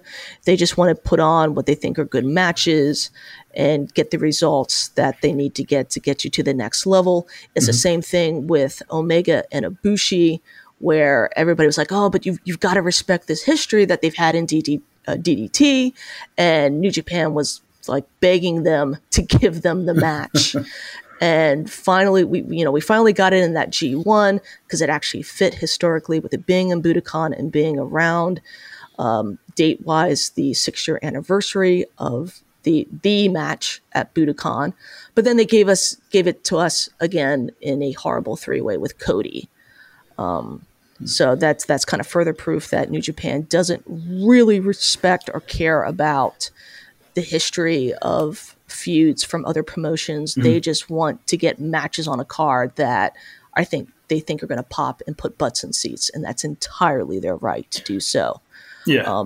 But I love Ishimori. I think he suffers to a degree the same fate as Kenta, in that people want the old Kenta, people want the old Ishimori, and you're just not going to get that now. You're getting something different. But I love what we're getting with Ishimori. Ishimori can still go, still a little ball of fire. He can still flip off things, still do things, and you get that grapple element. And that's what I really liked going back to the Desperado match, and that it was just a battle of who can injure the other's limb enough to make that submission, to make their submission move be the one that wins. Yeah, it told the story well, didn't it? That Ishimori Despy match. I was fully on board for the Despy one, but sadly for me, I knew that how the result was going to go because I'd seen the question on Twitter before seeing the actual show. So I was slightly spoiled on that one. Yeah, no, I got lucky on that. I was completely like unspoiled. And again, I think that's a representation of people not watching these shows, because that should have been, and I think if this had happened like pre-pandemic, if this happens in 2019, I think everybody's talking about it. And no one is talking about this. I saw nothing. Yeah, it's just, yeah, as you say, people just aren't watching it at the moment, and it's a shame because there is some quality there. I know you've got to pick and find it, but yeah, it's a shame. Actually, moving on to the next one, we'll talk about Kanemaru, who's currently sitting on 4 points, having wins against Ishimori and against El Phantasmo on the third night. As you said, Kanemaru is too old really to win the Best of Super Juniors, but he is the old hand who's going to get the job done, isn't he? He's not going to disappoint. He's not going to put in a stinker. He's there to make up the numbers and help move things in the right direction, isn't he? Yeah, and he's what I loved with the ELP match. It was just basically a battle of whose shithousery is better, and in this case, it was the old dog, triumphing over the young pup, and it's just basically, yeah, you've got some bullshit up your sleeves, but I've been doing this a lot longer than you have, so. And that was great. But yeah, he's there to make the numbers. You're going to get good matches out of him, and just a solid hand. And maybe he gets a pin over Robbie, and then we can set up another potential, Suzuki-gun, Flying Tigers defense as well. Somewhere down the line, provided that they're holding the titles after Wrestle Kingdom, which I'm not even sure if that's going to be a thing. Yeah, we won't go down that rabbit hole. Excuse me. So moving on to the next one, then we'll have a look at Master Wato, or Wato. For me, so the guy's currently sitting on 2 points, having beaten El Phantasmo on the first night and then losing to Robbie Eagles on the third night. Wato has come on in leaps and bounds for me. The guy is looking so much more confident. He's looking so much more at ease. And I even wrote, during his match against Robbie Eagles, I've written down that he looks like he belongs. It's the Master Wato that was there when we first saw him. He's miles away from the Wato that we're seeing now in the Best of Super Juniors. The guy's putting it on and doing really well. I'm fully behind him now. I'm getting on the Wato train. What about yourself? I love Wato now. I think at this point, if you're shitting on Wato, that is kind of equal to people that are still shitting on Taichi. You're just not watching, and you just have, or you're watching, but you're not really taking it in because you've got these preconceived notions, and you're just refusing to see the change. Yeah, Wato does belong now. People forget Wato's young. He just turned 24 not too long ago. He's got a lot of time to develop and to come into his own. His debut did no favors to him. Again, you bring him in during the intermission of a show, and he gets laid out by Doki. He looks like a deer in the headlights. You stuck him with Tenzan, who is like the little league dad you vote most likely to get banned from the playground. They did him no favors. If you've also noticed, he's got a new entrance video now. I think they've changed up the music a little bit. They're turning more and more away from that way of the. I mean, he's still called Way of the Grandmaster, But in terms of the iconography and the video, they've kind of gotten away from that whole wushu stuff that video initially was. I think the time that he has spent with Ibushi, which we know this to be a thing from an interview Ibushi did on NJPW 1972, I think right when he was coming back after Sakura Genesis, and at the time that Wado has spent with him, his kicks look crisper. Everything just has more meat to it. That was one of my notes in the Robbie Eagles match, is that I think a couple years down the line, you're going to be sitting there on commentary going, oh, you should really not be getting into a kicking contest with Wado. Because that shit just looks crisp. It sounded meaty. The palm strikes, not so much. I think he needs to lose the glove because that deadened the sound. So while Robbie's palm strikes, at least had a good sound to them, Wado's did not. Just ditch the glove. I get why it's there, but maybe turn it into a fingerlet. Just do something with it to where it's not muffling those strikes as much as they are. And Wado's a guy that I think could be the future of the division. He does all the flippy stuff that you want to see in a junior match, especially in a junior tournament. It's just a matter of time in getting the matches under him and rebuilding his confidence, because we all know the excursion to CMLL probably didn't go as well as he would have liked. That was the great discourse. Oh my God, what's happened to Wado? What's happened to Wado? He looks horrible down in Mexico. Oh my God. And then he came back and looked like a deer in the headlights. And that discourse just continued. I also noted Wado's getting in shape. He was a little flabby and not as defined on his debut. And now he is definitely getting there. He's starting to get that shape that Tana likes. That kind of reverse triangle. He's definitely, the shoulder areas and the neck is getting built up. You're starting to see the definition of some abs that might be there. So he's definitely taking this seriously and putting in the work to improve. Yeah, and as I did notice what you said about him getting in shape as well.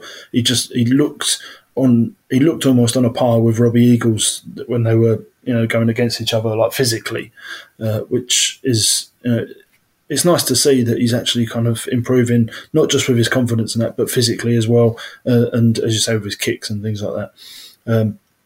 Actually, his match against Robbie Eagles, we might as well just move straight on to Robbie Eagles, the Sniper of the Sky, currently sitting on 2 points after losing on the opening night to Taguchi and then beating Master Wato on night 3.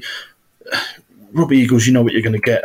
The guy I think he's fantastic, and he's since coming in earlier on this year, or since coming back at least, like getting on the plane, as you say, he has shone and really kind of kept this division going. And his tag team with Tiger Mask, whilst I was surprised, it's done really well. And then, seeing him in the Best of Super Juniors, I expect him to do well and get at least in the mix towards the end. I think Robbie Eagles is one of the better talents that they've got in the junior division. What do you think? Yeah, I'm not sure what we're doing with Robbie now. I was surprised he lost to Taguchi. And honestly, I think his win over Wado was done in a way to somewhat protect Wado. Because it's just really very similar to the Kanemaru ELP finish, where it's just, okay, Wado was trying to get that sneaky kind of roll up, and Robbie was able to just turn it back around and basically do the same thing and get the pin that time. I love Robbie and the tag team with Tiger Mask. I'm trying to figure out what we're doing with Robbie. Robbie's title reign with the belt felt kind of like a gold watch. Thank you for getting on the plane. Reign, and also, hey, thanks for sticking through Best of Super Juniors last year while your dad was not in the best of health in the Philippines. So I'm not sure what we're doing with him. So yeah, he'll be in the mix. Maybe he wins Best of Super Juniors. I don't I would not put money on it, but at the same time, I would not be surprised. But I don't know if they would want to run that match with Desperado back at Wrestle Kingdom. No, I think as you're right, I think he'll be in the mix, but I don't see him winning. I don't see him taking that title home when it comes to the Best of Super Juniors. You said you were surprised that he lost to Taguchi. I know I was as well. We can quickly talk about Taguchi because he's a man that I don't think will be in any danger of winning this tournament. Yes, he's picked up a win on night 1 against Robbie Eagles, but then lost to Bushi on night 3. Taguchi he's the comedy man, isn't he? But yet, when it comes to the Best of Super Juniors, he seems to flick a switch and put in decent performances. The guy can go. He just doesn't. He only seems to do it when it comes to Best of Super Junior time. Well, and I think your notes had him as like the junior Yano. Yes, yeah. And yeah, that's because if we remember last year, the only time he really went was the match against Hiromu. And then the rest of the time, yeah, there was a little bit of serious Taguchi, just like you get the occasional serious Yano. But then the rest of the time is the typical Taguchi bum related offense and the weird Nakamura tributes and things like that. And no, Taguchi's in no danger of taking the Best of the Super Junior. He'll be in the mix. He'll probably upset somebody like on one of the later nights to even at the points and keep somebody from getting to the finals. He's there. It's fine. Now, I did like in the match with Bushi where in the beginning he was kind of mocking Bushi and aping all of Bushi's little moves. Mm-hmm. I enjoyed that. For the most part, I slot Taguchi with Yano and that I can take or leave him, and most of the time I can leave him. Yeah, no, that's fair enough, and I think that's an appropriate description, really. And you know what? I'm trying to kind of keep these going in the same. Someone that you say you can take or leave Taguchi is someone that I think we can leave, at least in my opinion, is Yo. He just he's currently sitting on 0 points, losing to Hiromu on the first night and then Doki on the third night.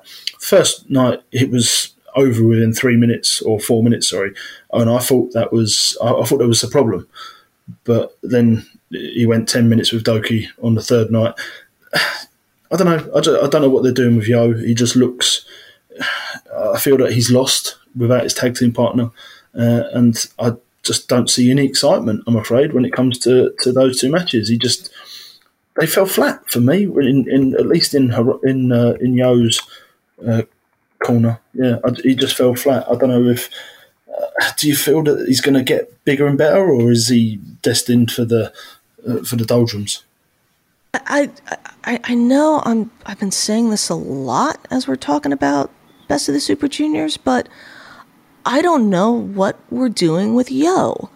I loved the match at Seibu Dome against Sho. I thought that was great.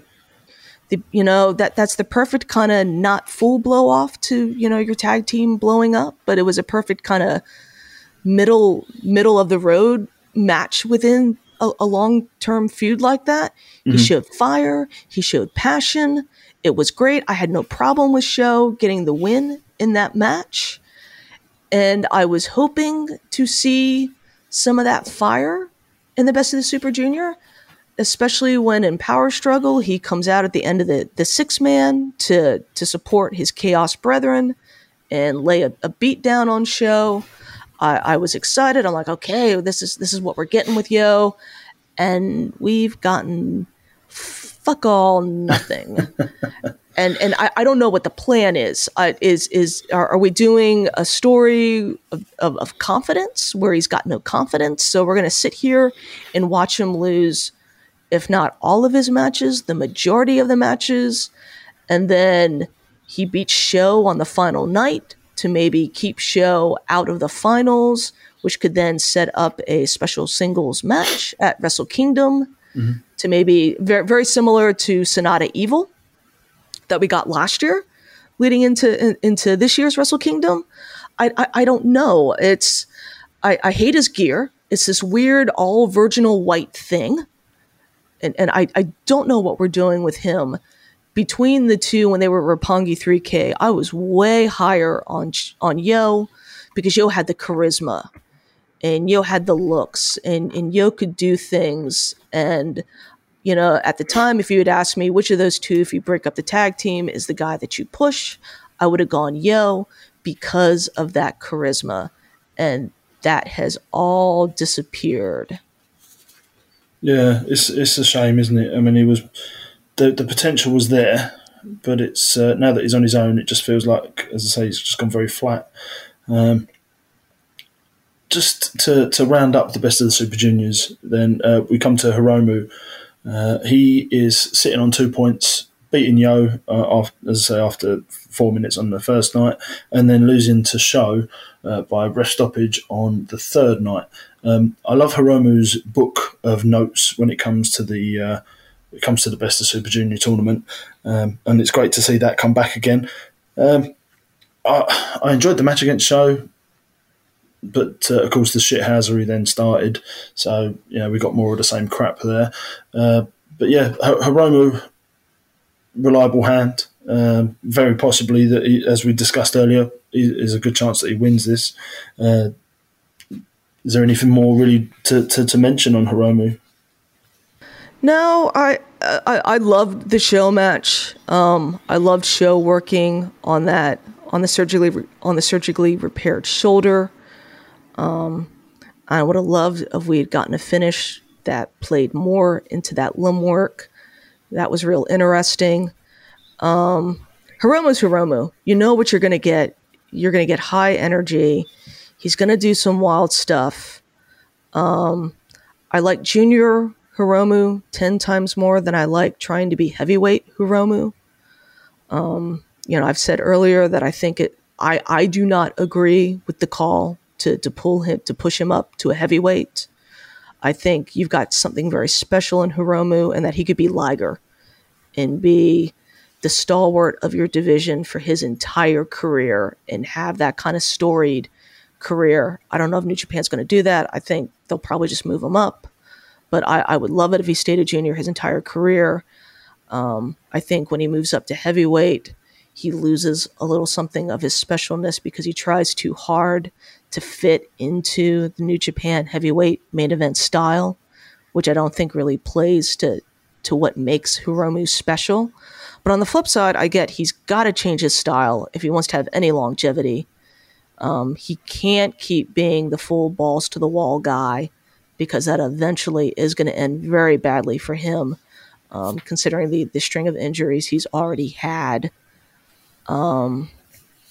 But yeah, you get what you get with Hiromu. It's always going to be a good time. It's always going to be a good match. There's not one that you can sit there and go, it's an absolute pile of shit. I will say the Sho match, this one is probably one of my favorite ones that he's done this year. I wasn't too keen on his Wrestle Kingdom stuff. And I definitely did not like the match he had against Sho at Castle Attack. I think that's a prime example of why neither of those guys at this moment should move up to the heavyweight division. Yeah, I'll agree with you on that one.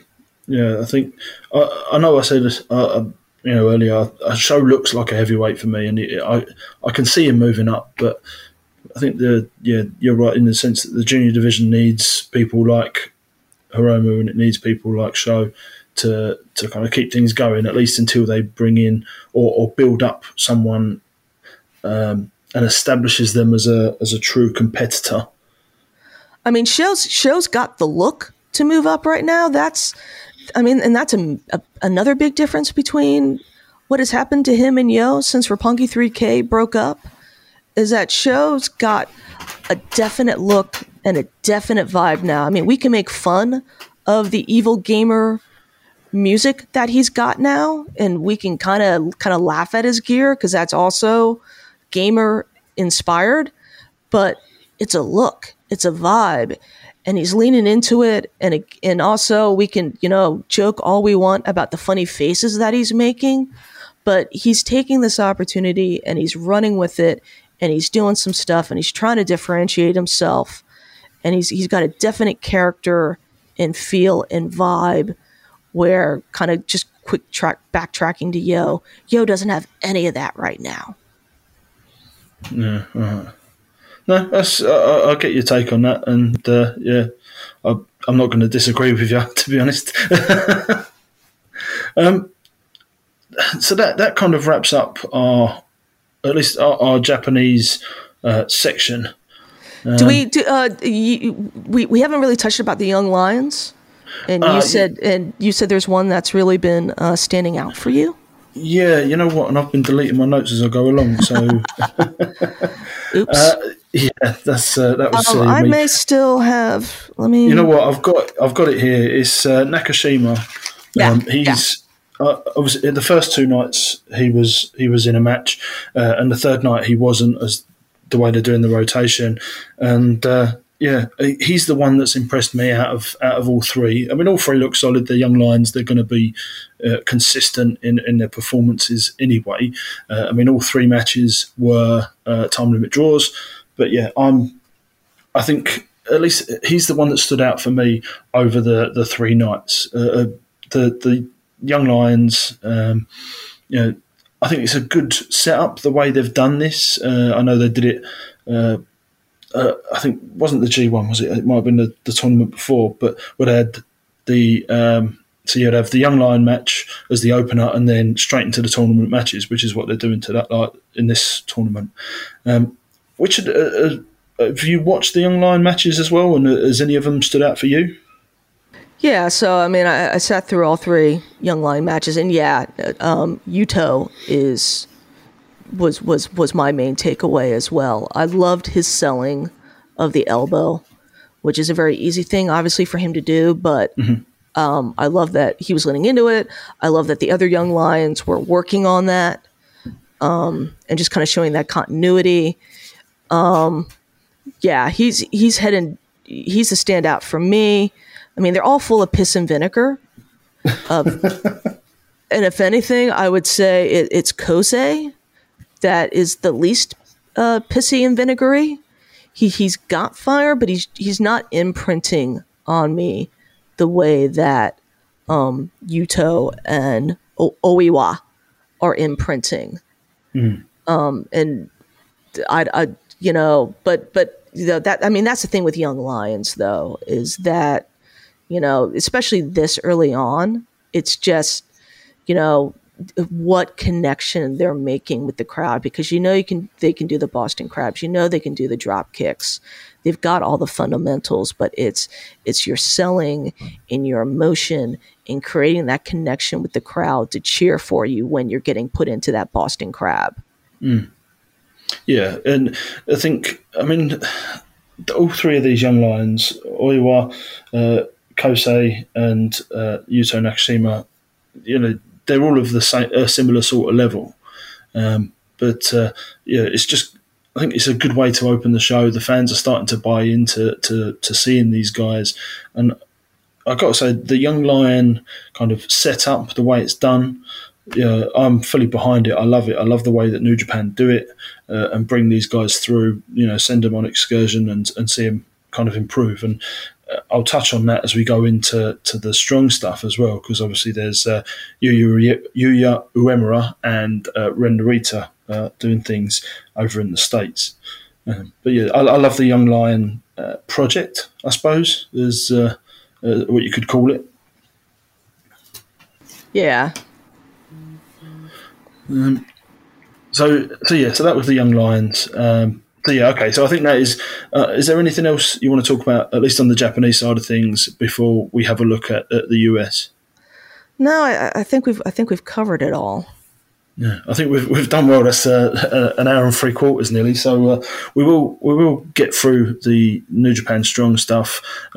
Now, this weekend we had Battle in the Valley on Saturday the 13th of November in San Jose. But before that, there was about an hour and a half of New Japan Strong as part of the Showdown Tour.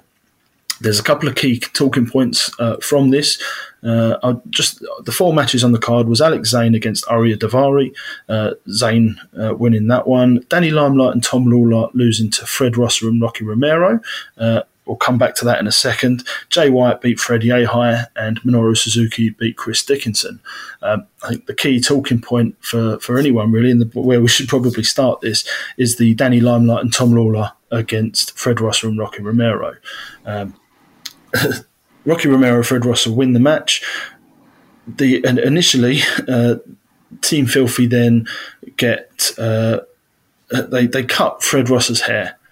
And it was an absolute state. And then I think Damon and Joel spoke about this on the last episode, because obviously it had been pre-recorded and the spoilers were out there. And then Tom Lawler proceeded to put Fred Rosser's hair into his mouth, which, I mean, it looked disturbing enough as it was. But I think the key kind of point is the comments in Fred Rosser's post-match interview. And I'll let you take the lead on that one, Nicole. I didn't have problem with Lawler eating the hair. That's definitely not as disgusting as, say, like 2 Girls, 1 Cup. But well, okay, you've sent this down in the different direction already. Well, leading into that, I was actually more disturbed by Danny Limelight grabbing chunks of the hair, putting them in a Ziploc baggie, and then shoving them down his pants. And then as they're walking towards the back, he kept, he'd shove the bag down his pants, and then he'd pull the bag back out and show the hair. And that was the bit that I was looking at going, what are we doing here, guys? And I actually had to text Joel and go, look, I don't watch a lot of Strong. I actually don't watch any of it normally. And, is there like some backstory as to why we had Lawler cutting his hair? And Joel's like, nope. And I went, all right, just checking. And then, Lawler, not Lawler, I'm sorry, Fred Rosser just went the fuck off. Mr. Block the Hate is apparently all about the murder. And he cuts this promo where it is so incendiary that New Japan has to mute it, even though they continued to subtitle it for the Japanese audience. Oh. And which I just thought was funny. And apparently somebody kind of translated what the subtitles were, and it was a very kind of sanitized version of Fred Rosser's rants. Clearly he's going somewhere, because Rocky just has this reaction of, once it mutes, Rocky just has this look of, oh fuck, he's gone too far. And it wasn't like a kind of kayfabe kind of look. It was more of the look of the booker going, oh my God, you've just crossed a line, and I don't know how to deal with this in post-production kind of deal. Now, somebody on the Super J-Cast Discord went and played Lip Reader, and provided that their lip reading is correct, Fred Rosser goes, and I'ma murder you in front of your kids, I'ma bend you over and humble you, you son of a bitch. To the point. Yeah. And as other people have noted, the I'ma bend you over and humble you is straight from the Iron Sheik's playbook. If you want to take that into a different connotation as to what he means when he says I'ma bend you over and humble you, you are more than welcome to do that. A lot of us went that way with what he may have meant in those comments. For me, the bend you over and humble you is Iron Sheik. I'ma murder you in front of your kids. That immediately for me brought up Crazy Tyson post incarceration when he's telling Lennox Lewis, I'm going to eat your kids. And he's I remember that. Yeah. And I'm going to, and he's biting off Holyfield's ear. I paid money to watch that. I was not amused on many levels. But yeah, so that it gave me more vibes of Tyson because you could definitely lip read and catch murder in kids and kind of put the two together. And then, like I said, the bend you over and humble you. A lot of people noted that that's straight up out of the Iron Sheik's playbook. But that's definitely not kind of what we associate with this current incarnation of Rosser. You know, Mr. Block the Hate, no days off, you know, not happy-go-lucky, but a definite normally positive force. And now he's just all about fucking a man up in front of his kids. Yeah. Yeah, it just... it was unexpected, that kind of the vitriol and the pure kind of disgust in Ross's voice. You know, this man was angry. And yeah, I completely agree when it comes to Rocky Romero's face, because it almost looks like he's just kind of gone, oh, fuck. Yeah, you can see the cogs turning and he's just like, I'm in trouble. Yeah, yeah. So I think that was the biggest talking point from that episode of New Japan Strong. Which, you know, we can kick straight into Battle in the Valley. It took, well, unless you got something else. Sorry, I just the only thing I would want is shout out to that Dickinson Suzuki match. I think that might have been one of Suzuki's best matches on his little barnstorming U.S. tour. Mm-hmm. And a great showcase for Dickinson. Also in Fred is it Yehi? Yehi.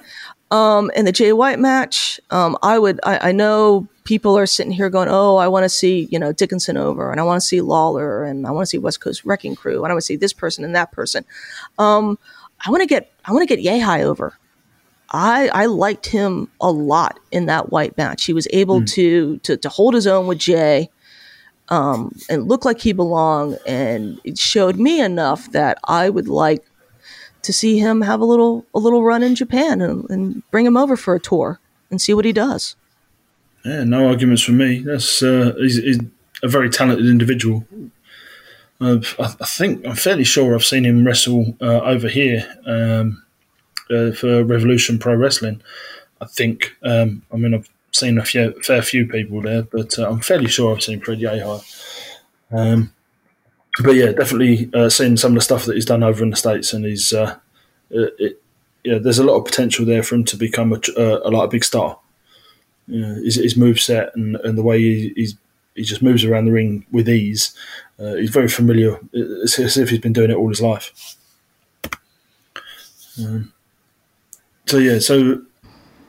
Just we'll go straight on to Battle in the Valley before we wrap things up.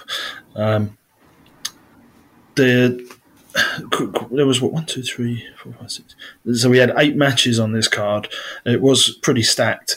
It was a good way to get New Japan kind of out there again. It was one of their kind of big shows, and they obviously put a bit of effort in by bringing in over Okada and Ishii. I'm sorry to interrupt you here, because let's get the elephant, or one of the elephants, out of the room with this show. And you talk about New Japan putting in a lot of effort in bringing in Ishii and bringing in Okada and putting on this pretty stacked show that on paper looked great. You had Will as well against Ren Narita. Mm-hmm. And so you put all this effort in to get your stars on this show, and you had that fucking production value.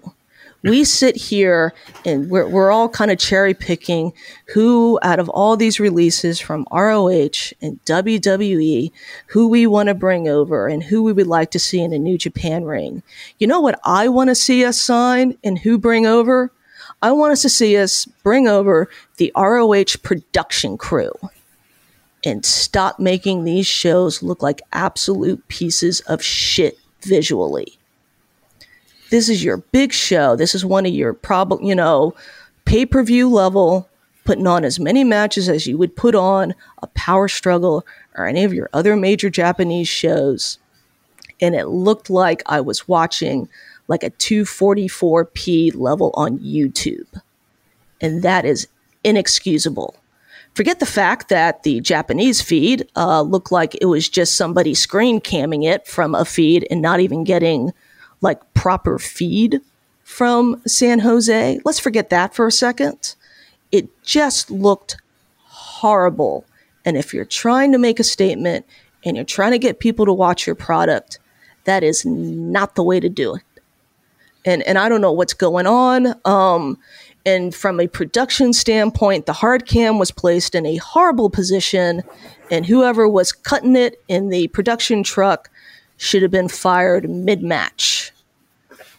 Just horrible and inexcusable. And we talk about this every time that there's a major show in the U.S., and it's not been the same since they stopped their relationship with ROH or gone to whatever they're phrasing their relationship with ROH. It's clearly not involving the production staff, and we need to bring those guys over.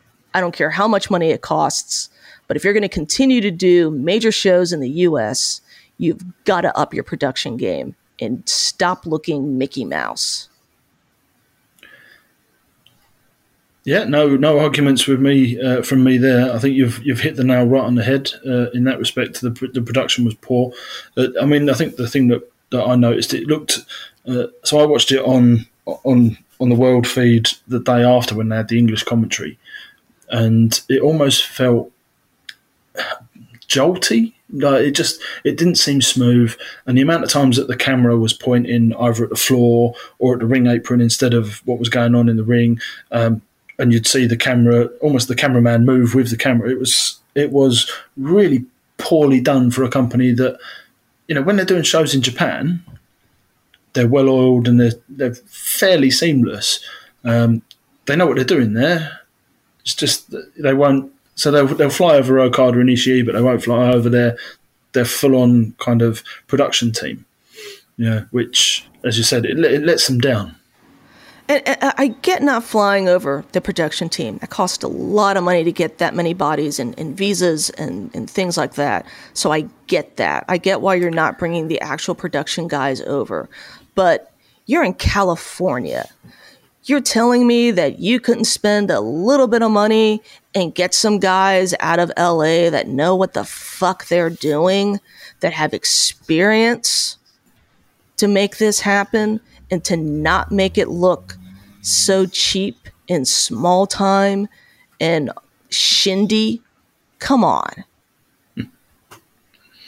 Yeah, it's that is probably the biggest disappointment of the show.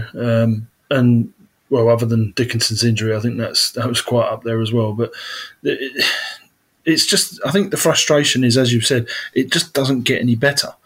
No matter how many times that New Japan come over to the States and put on shows, it's just not improving, is it? No, it's actually getting worse. I think Resurgence looked better than this, and I had issues with how Resurgence looked and how Resurgence was cut from a production, truck point of view, but that looked 10 times better than what we got with Battle in the Valley. And I watched the world feed live. And so it stutters when Yuya is coming out. So you're just staring at this still of Yuya getting into the ring while the commentary is still going on. And it just, it took what could have been a contender for show of the year for New Japan. And let's be honest, New Japan does not have a lot of shows in contention for that end of the year title, but it took a show that on paper and for the most part match wise, you wouldn't have a problem if somebody wanted to make it their show of the year, and it just took it down away from that because it looks so small time. Yeah, I mean, I think we'll come to the matches in a second because there were some of the bits there that some bits really shone, even though the production value was in the gutter. There's a few kind of key bits that I want to talk about. But I think, hopefully one day soon. I mean, the thing is, with Ring of Honor now being on, a 5-month or 4-month sabbatical, they've left their talent all out of their contracts. You'd hope that maybe the production guys, the guys behind the scenes, are not necessarily in the same boat as being out of a job, but able to come over to someone like New Japan because they've got not as much work, and New Japan can make use of them and up their production values.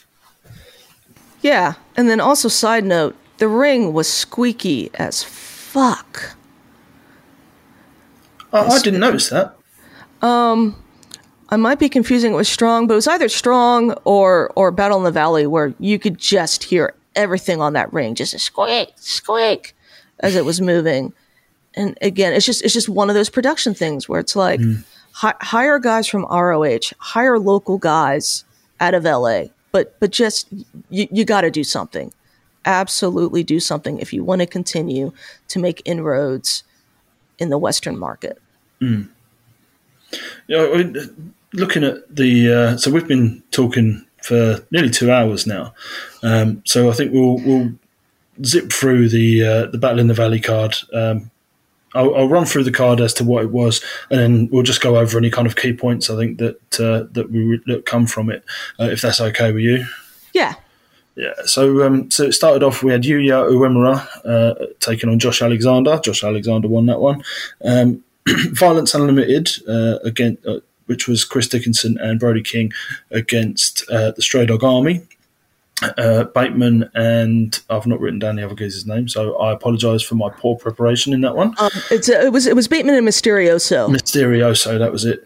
So that was the kind of highlighted by the Dickinson injury, which we'll come back to. So the third match on the card, Team Filthy against the mishmash team of Fred Rosser, David Finlay, Rocky Romero, Alex Coughlin and Alex Zane.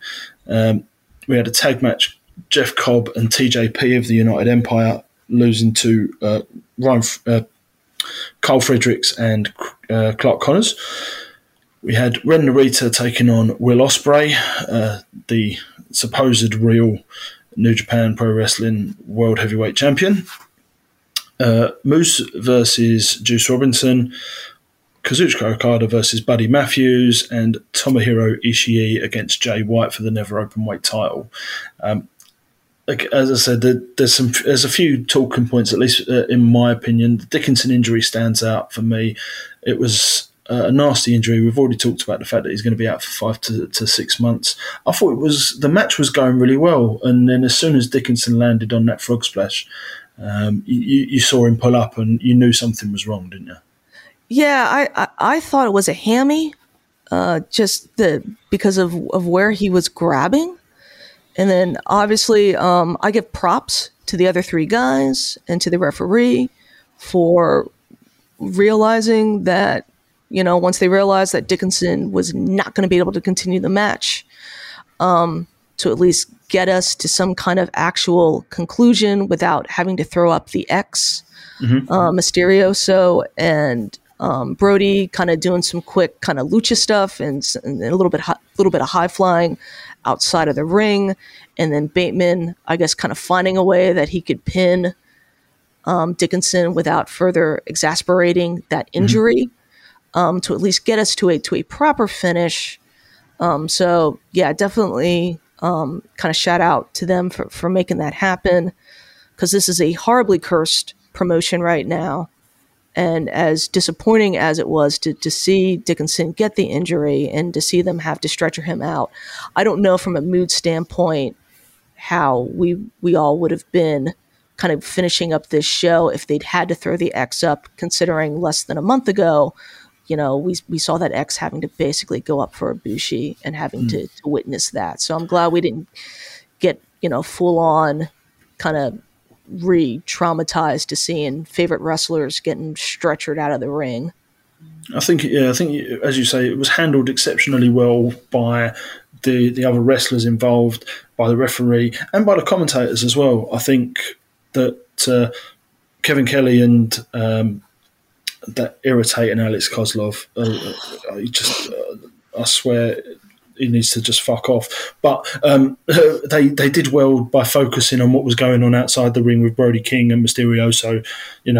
They could see that obviously Dickinson was in trouble, and they kind of sold it that hang on, we didn't see what happened. When Bateman pinned Dickinson, it was very much, we didn't say what happened. We were too busy looking at Brody King and Mysterio. So they really kind of sold that they weren't paying attention to the fact that Dickinson was getting the medical attention that he needed, or at least getting the attention that he needed. I think they handled it exceptionally well, which is, kudos to everyone involved there. I think that was well done. Yeah. Yeah, now I want to quick hop back to the opener with Yuya and Alexander. I thought that was a hot opener. Yuya is just excelling and growing with his excursion to the LA dojo.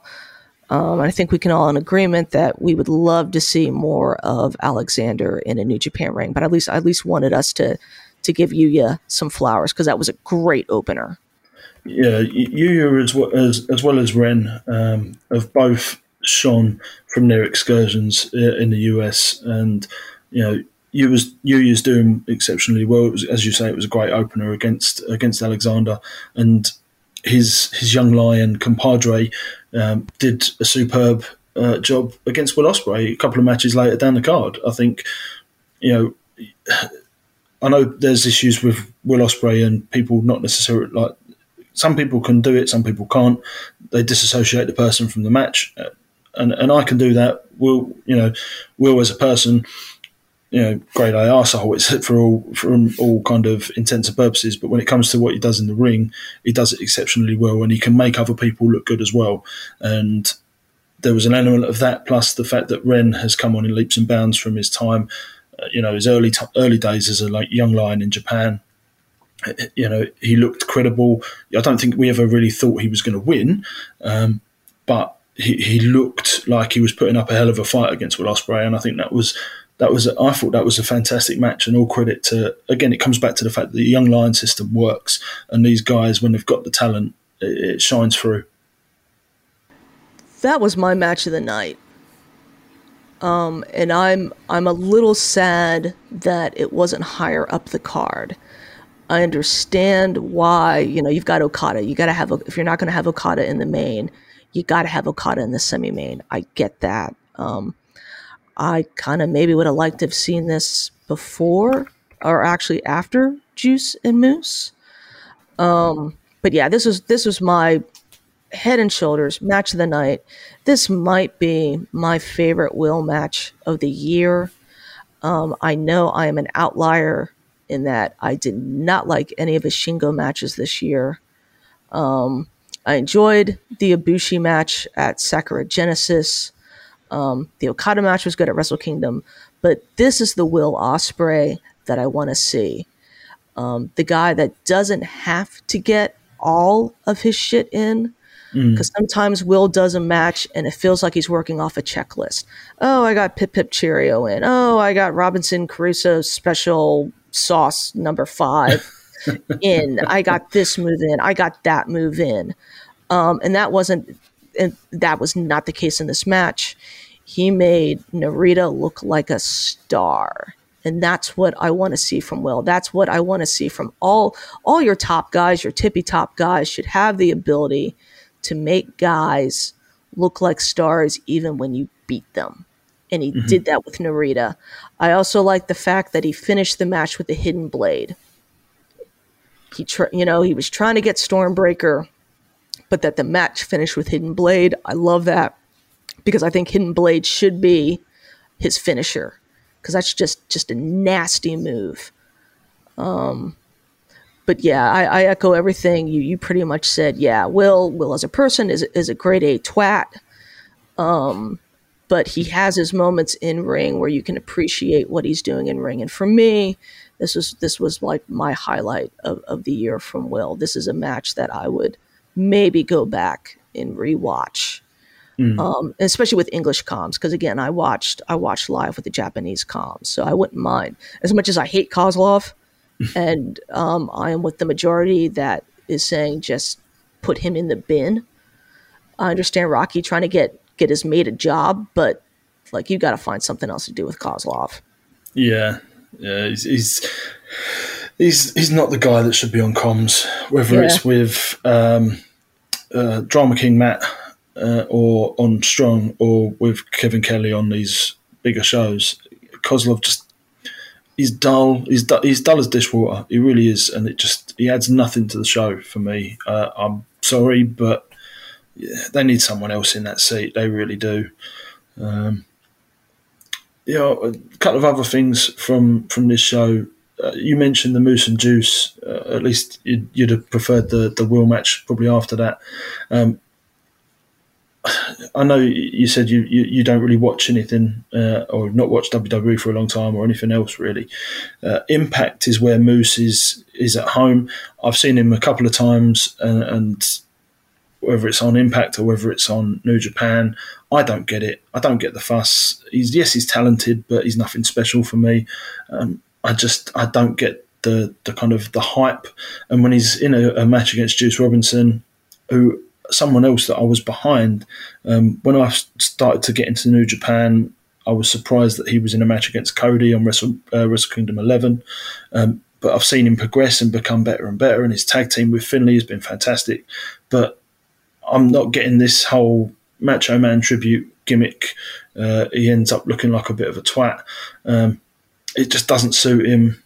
And to me, I suppose, this was my most forgettable but yet memorable match because it was two bits that I just felt irritated by. The only positive being the appearance of Jonah, or the artist formerly known as Bronson Reed, in NXT.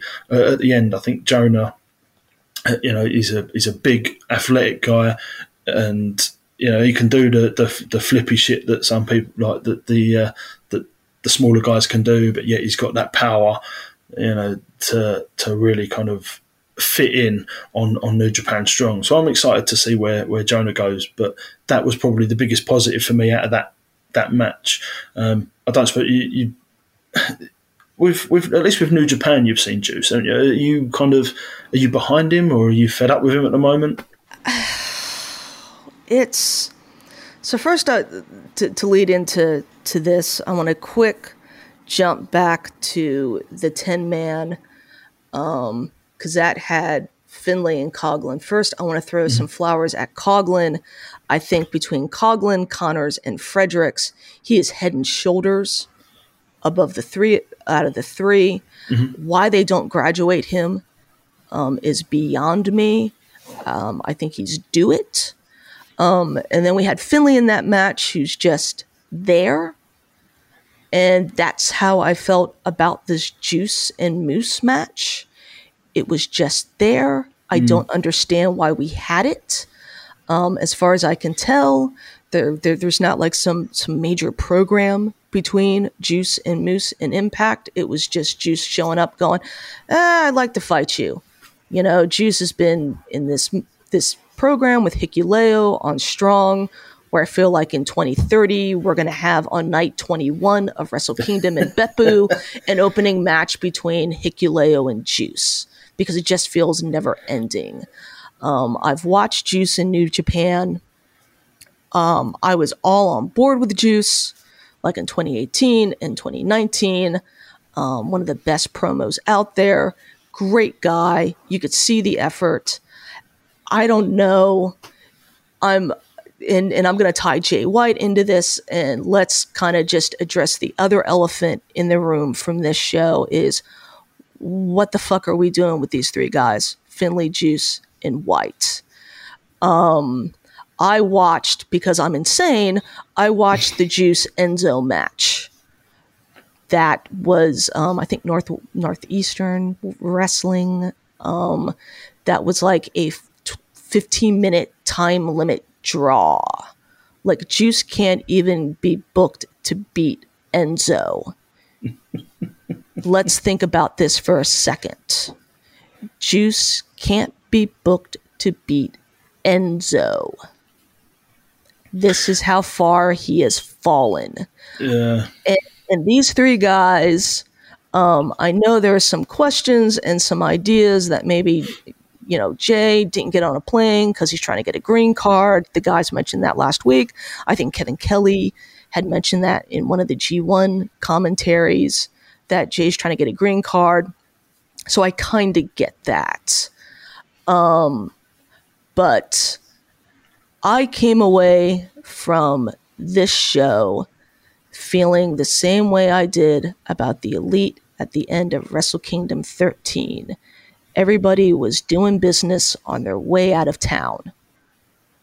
And New Japan, to me, feels like they are booking these guys like they're not coming back next year. As we talked about a little bit earlier, I don't see Finlay and Juice getting on a plane to go to Japan for Wrestle Kingdom. I would love to see it because we need the bodies, but if they don't, I'm not going to be sad.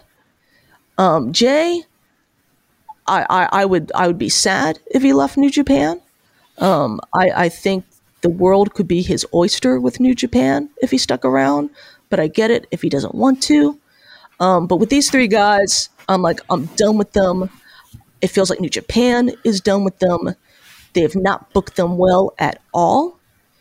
It's, because you've got these three guys, and you would think common sense would say, okay, you've got three really talented guys that even a casual Western fan is somewhat aware of, especially Jay, who was hotter than hot at the end of Wrestle Kingdom. I mean, when's the last time that we talked about a Wrestle Kingdom main event where the loser was the bigger talking point than the winner? And rightfully so, because Jay came out of that looking like a mega star. And now this is where we're at with Jay, where much like with Tanahashi, I don't know what Jay's program for Wrestle Kingdom would even be if they flew him over. What the fuck are you doing with him?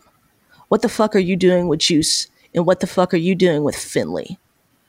Because they haven't been using them on Strong, which is what I would have done. All right, I got these three guys, and yeah, I don't want to take away from my Strong product, but I got a real easy way to get some additional eyeballs on my product and to grow it and to give them something to do while they're in the States and waiting for Japan to make it a little bit easier to come and go. And they haven't done that outside of, Juice's never-ending feud with Hikuleo. Impact has barely used them. They've used Finlay and Juice a little bit more than Jay. Jay was there for 3 matches and then nothing. He's not been on AEW, which again, I can understand if you're sitting there going, well, what do you do with Jay in AEW? Okay, I don't know what you do with him, but you could probably do something with him. They're finding uses for Rocky Romero. I love Rocky, no slight on Rocky. I think Ren Narita got a dark match. Tony Khan is a smart man. He could find something to do with Jay. I feel fairly confident that there's a couple program options out there that they could have run with if they had wanted to. But they haven't done that. They've all sat on their asses. Jay's done Warrior Wrestling, fighting Corey Graves' brother in the ME in a high school gym. You went from main eventing Wrestle Kingdom to being the most talked about guy in the industry to working a high school gym against Corey Graves' brother. What are we doing? What are you doing? Why should I even care at this point? Juice, all the Juice Moose match felt like it was just a setup for Jonah. And so once again, Juice is laying down for another WWE former employee.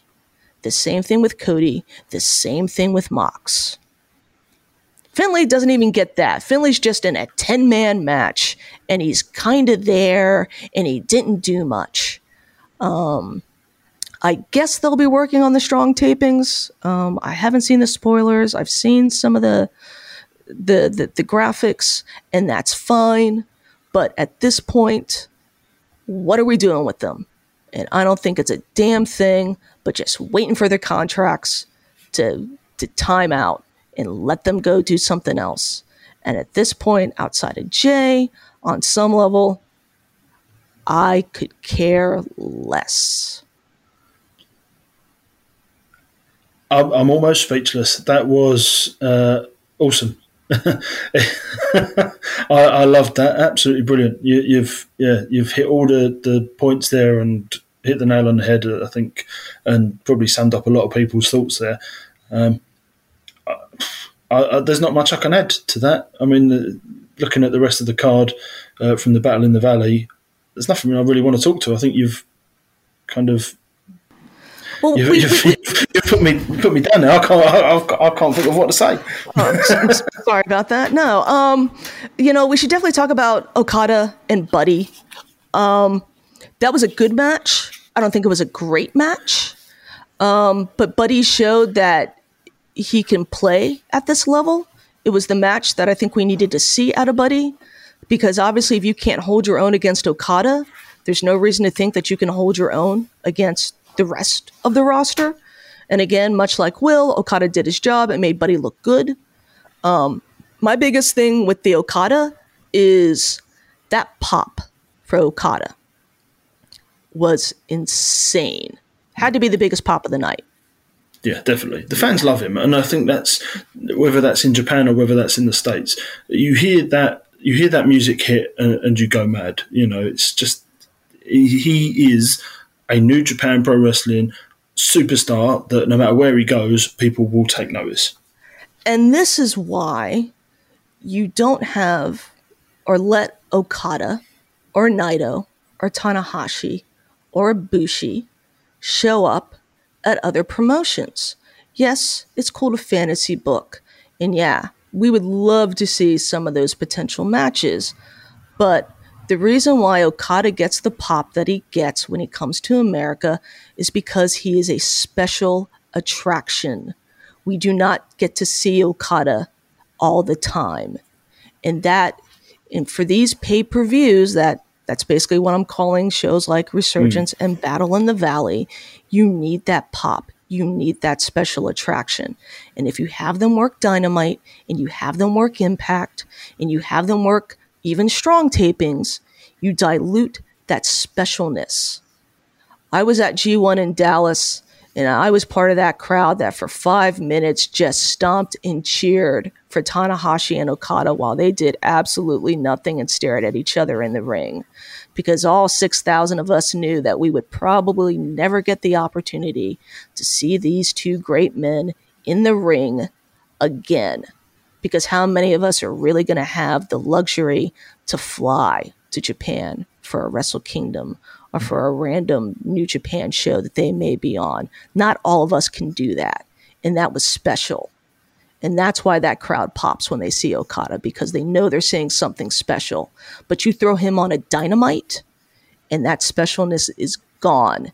And speaking of specialness, let's talk about Ishii being on Dynamite this week in a match with Orange Cassidy against the Butcher and the Blade.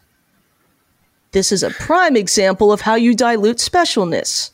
You've got Ishii, very popular in the West, probably more popular, probably right up there with Okada, Tanahashi, Ibushi, and Naito for who Western fans want to see. And you've got him in a tag match with Orange Cassidy against the Butcher and the Blade. What are we doing? Now I will concede that maybe a program may have been meant for Mox, right? Because I'm sure Ishii is on Mox's little wish list of guys he would like to face in AEW, and Tony doesn't want to get those 2 a.m. calls of Mox just going, get me a Japanese guy. So I'm willing to concede that maybe the original plan was Ishii and Mox for maybe a little Dynamite program, especially now that he's got the never open weight championship. But that just blows my mind. I think it's a horrible usage of him. I hope they make a Danielson match. I hope they make that work, because apparently Danielson asked for Ishii backstage, because by that point it had gotten out that Ishii was going to be on Dynamite, and that would be a match that I would want to see. And that's a special match. If you're going to have these guys pop up in these other promotions, that's the type of matches you need to have them in. You have to need to have them in special matches. Danielson Ishii, Daniel Garcia Ishii, Wheeler Yuta Ishii. Just fun dream matches. That's the type you need to have, not in weird tag matches. I don't get it. But that is a prime example of why I think the Forbidden Door is swinging the way that it swings. That, you're getting New Japan guys on AEW, but it's dads. It's Rocky. It's, Ren Narita doing like a single dark match.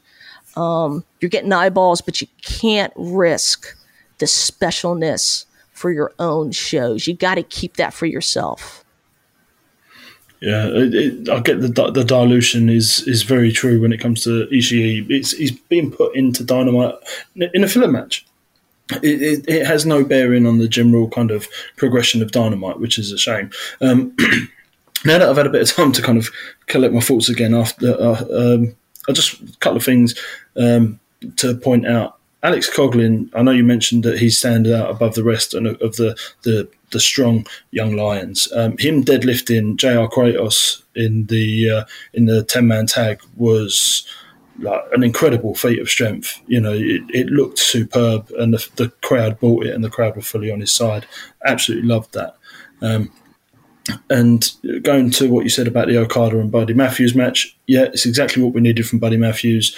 I think he made a very good impression on the New Japan fans. I think he's someone that could be a regular on Strong, and people will get behind him, or at least or see him as a heel. He can work both ways, and I think he's very, very positive addition to the team. The one other thing I think just to mention before we kind of start to wrap up, after the Okada Matthews match, Will Ospreay came out, didn't he? And so we're getting Double Dash essentially again when it comes to Wrestle Kingdom. So the first night of Wrestle Kingdom, we'll see Okada take on Shingo for the title that Shingo holds, and then on the second night we'll see Ospreay challenge the winner. Do we really have to go through all this again? It's just like, I mean, I suppose it was always going to happen when they made a third night of Wrestle Kingdom, but I mean, come on, guys, this is like the third year on the bounce we've done something like this, isn't it? The funniest part of this is Naito sitting there going, I'm on the roster and I'm an employee of this company and I don't understand what's going on. Bitch, you started this. All this Double Dash bullshit is Naito's fault. Because you had to be a special boy and have 2 titles when you didn't have a fucking claim to either of them. And you've started us down this rabbit hole of hell of Double Gold Dash. At least the first go around at least kind of made a little bit of sense. You know, all right, we're going to have the IC match, and we're going to have the V4 match, and then those 2 winners face each other. That at least made some sense. Then they fucked up last year. All you had to do to make that make sense was have Ibushi and Jay go night 1, and then the winner faces Naito on night 2. Very easy. But I get it. You need to have the heavyweight belt main event January 4th because it's Legacy, and that's the main night of Wrestle Kingdom. But you've managed to fuck that up. And then speaking of dilution, multiple nights of Wrestle Kingdom basically dilutes Wrestle Kingdom. And now we're up to 3. So now we got to find a way to fill this mess. I wonder if this was the original plan, because obviously I would hope that the booking committee was not sitting there going, well, you know, odds are pretty good that maybe Will Ospreay's going to fuck his neck up and have to vacate the title. So we're going to let him go home with a copy with his own version of the belt. So when he gets healthy, he can pop the fuck back up and do, I'm the real world champion. I'm just, that's obviously not what happened. So in that regards, it's them making, you know, again, chicken salad out of chicken shit. But it also plays into the fact that Will won't get on a fucking plane. Will get on a plane to go to England and work Rev Pro shows, but you can't get him on a fucking plane to come to Japan and to settle this shit. So now this is how we're settling it. Again, I would prefer maybe Shingo and Will night 1 facing Okada night 2. But then that leads into the issue of, does New Japan view Shingo and Will as main eventers together for Wrestle Kingdom without having them basically be one half of a Wrestle Kingdom main event with somebody like Okada? And I think the answer is clearly no. Obviously, there is some debate. I know I'm not the only person that thinks this, that the idea that these two failed attempts at having Shingo versus Ibushi for the title was to get the title on Ibushi and to get it off of Shingo. Because I'm pretty sure also New Japan probably really didn't have plans for Shingo to go into G1 as the champion. I think they probably would have preferred, especially after Naito did his knee in, to have maybe get the title off of Shingo at Power Struggle, and then you'd have Shingo and Sonata for World Tag League, and that's perfectly fine. But again, Ibushi had to shatter his shoulder, so you got to have Naito basically show back up for World Tag League, because Naito's sitting here going, they didn't rush me back. Well, normally when you say they didn't rush me back, they rushed you back. And Naito's insane. Naito would have come back one way or the other anyway. So this is where we're left with only one of your four main eventers that you normally count on to do Wrestle Kingdom are actually in a position to do Wrestle Kingdom. I think losing Ibushi, I think, hurts way more than we want to talk about, because as Joel has talked about on previous episodes of the J-Cast, since 2018, Ibushi has been counted on to main event a lot of the big shows in a lot of the major houses, whether it's Budokan or Tokyo Dome. And if he's not main eventing, he's semi-maining. And you don't have him. You may have him. The timeline means you have an outside chance of having him for night 3. I wouldn't do it. I would have him do one of these 50th anniversary shows and that be his return. But I also could easily see night 2, Okada is there holding however many belts he's going to be holding, at least 3 between the fake belt, the real belt, and V4. And he's starting to make it rain, and Ibushi's music hits. And he goes, hey, what about Yokohama? I wouldn't run it at Yokohama, but I could definitely see New Japan doing that if Ibushi can go.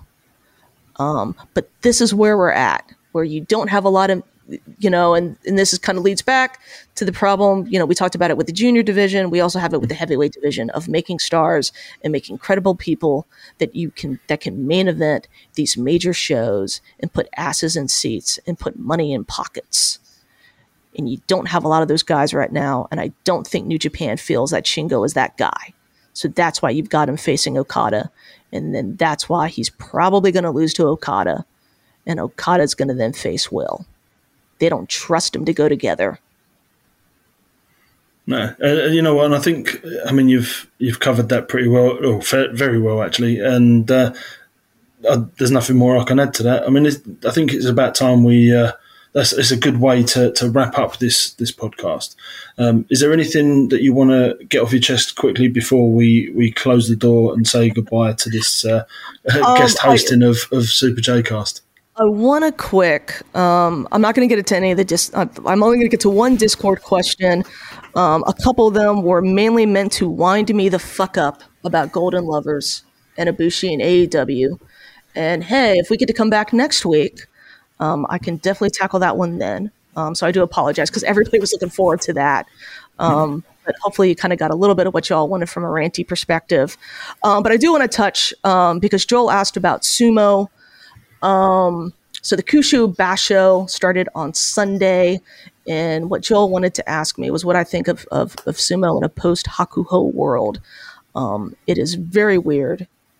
I've been watching sumo since 2015, and this is obviously the first time I've looked at a Banzuke and not have Hakuho's name on it. And that is very weird for me. I think sumo is in a transition period. We're talking about stars in New Japan. Sumo doesn't have, I think right now, anybody that can be the next Yokozuna. Maybe Hoshoryu. I like how he looks. I think it's still a little too early on him. I am done with Takakeisho. I love him. I think he's a little too brittle. I've never liked Shodai. I could go on a whole rant about Shodai and how I think he's probably going to end up being one of the worst fucking Ozekis that sumo has ever seen in the modern era. I love Mitaki Yumi. He's already got 2 U shows. I don't think he has it mentally. It's very interesting times for sumo. If you want to get on, this would actually probably be a really great time to hop on. You need to go find from day 2 of Kyusho, Terunofuji, and Daisho. That was an amazing match. And that's probably the first time in a couple of years that I've watched a match that has literally had me out of my seat and like pacing my living room and making noise and probably upsetting my neighbors at a very horrible time of night watching that. It was a really great match. Daisho had Terunofuji on the ropes. Daisho had beaten Terunofuji last Basho. I think that was Terunofuji's only loss that tournament. And Daisho looked like he was going to get it, and Terunofuji displayed tremendous Yokozuna power and strength, and what you want to see out of a Yokozuna. I think he's going to be kind of an interregnum Yokozuna. I don't think he's going to last long. I don't trust his knees. I would like to see him last long. I don't think it's going to happen. I think he's going to at least be, hopefully he'll stick around long enough for them to find somebody else to be Yokozuna. And that's going to be a few years. If we get another Yokozuna by 2024, I am going to be impressed. But that is some very quick thoughts on sumo. And I'll find a link for Terunofuji and Daisho, and I'll put that up on my Twitter feed. And everybody can definitely check that match out. But yeah, now is the time to hop on the sumo train.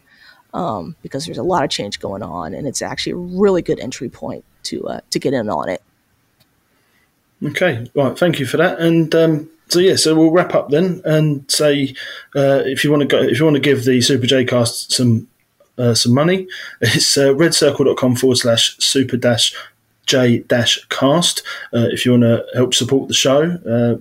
Obviously, Joel and Damon are the main guys that are here, but on behalf of myself, Alan, and Nicole as well, we thank you very much for listening.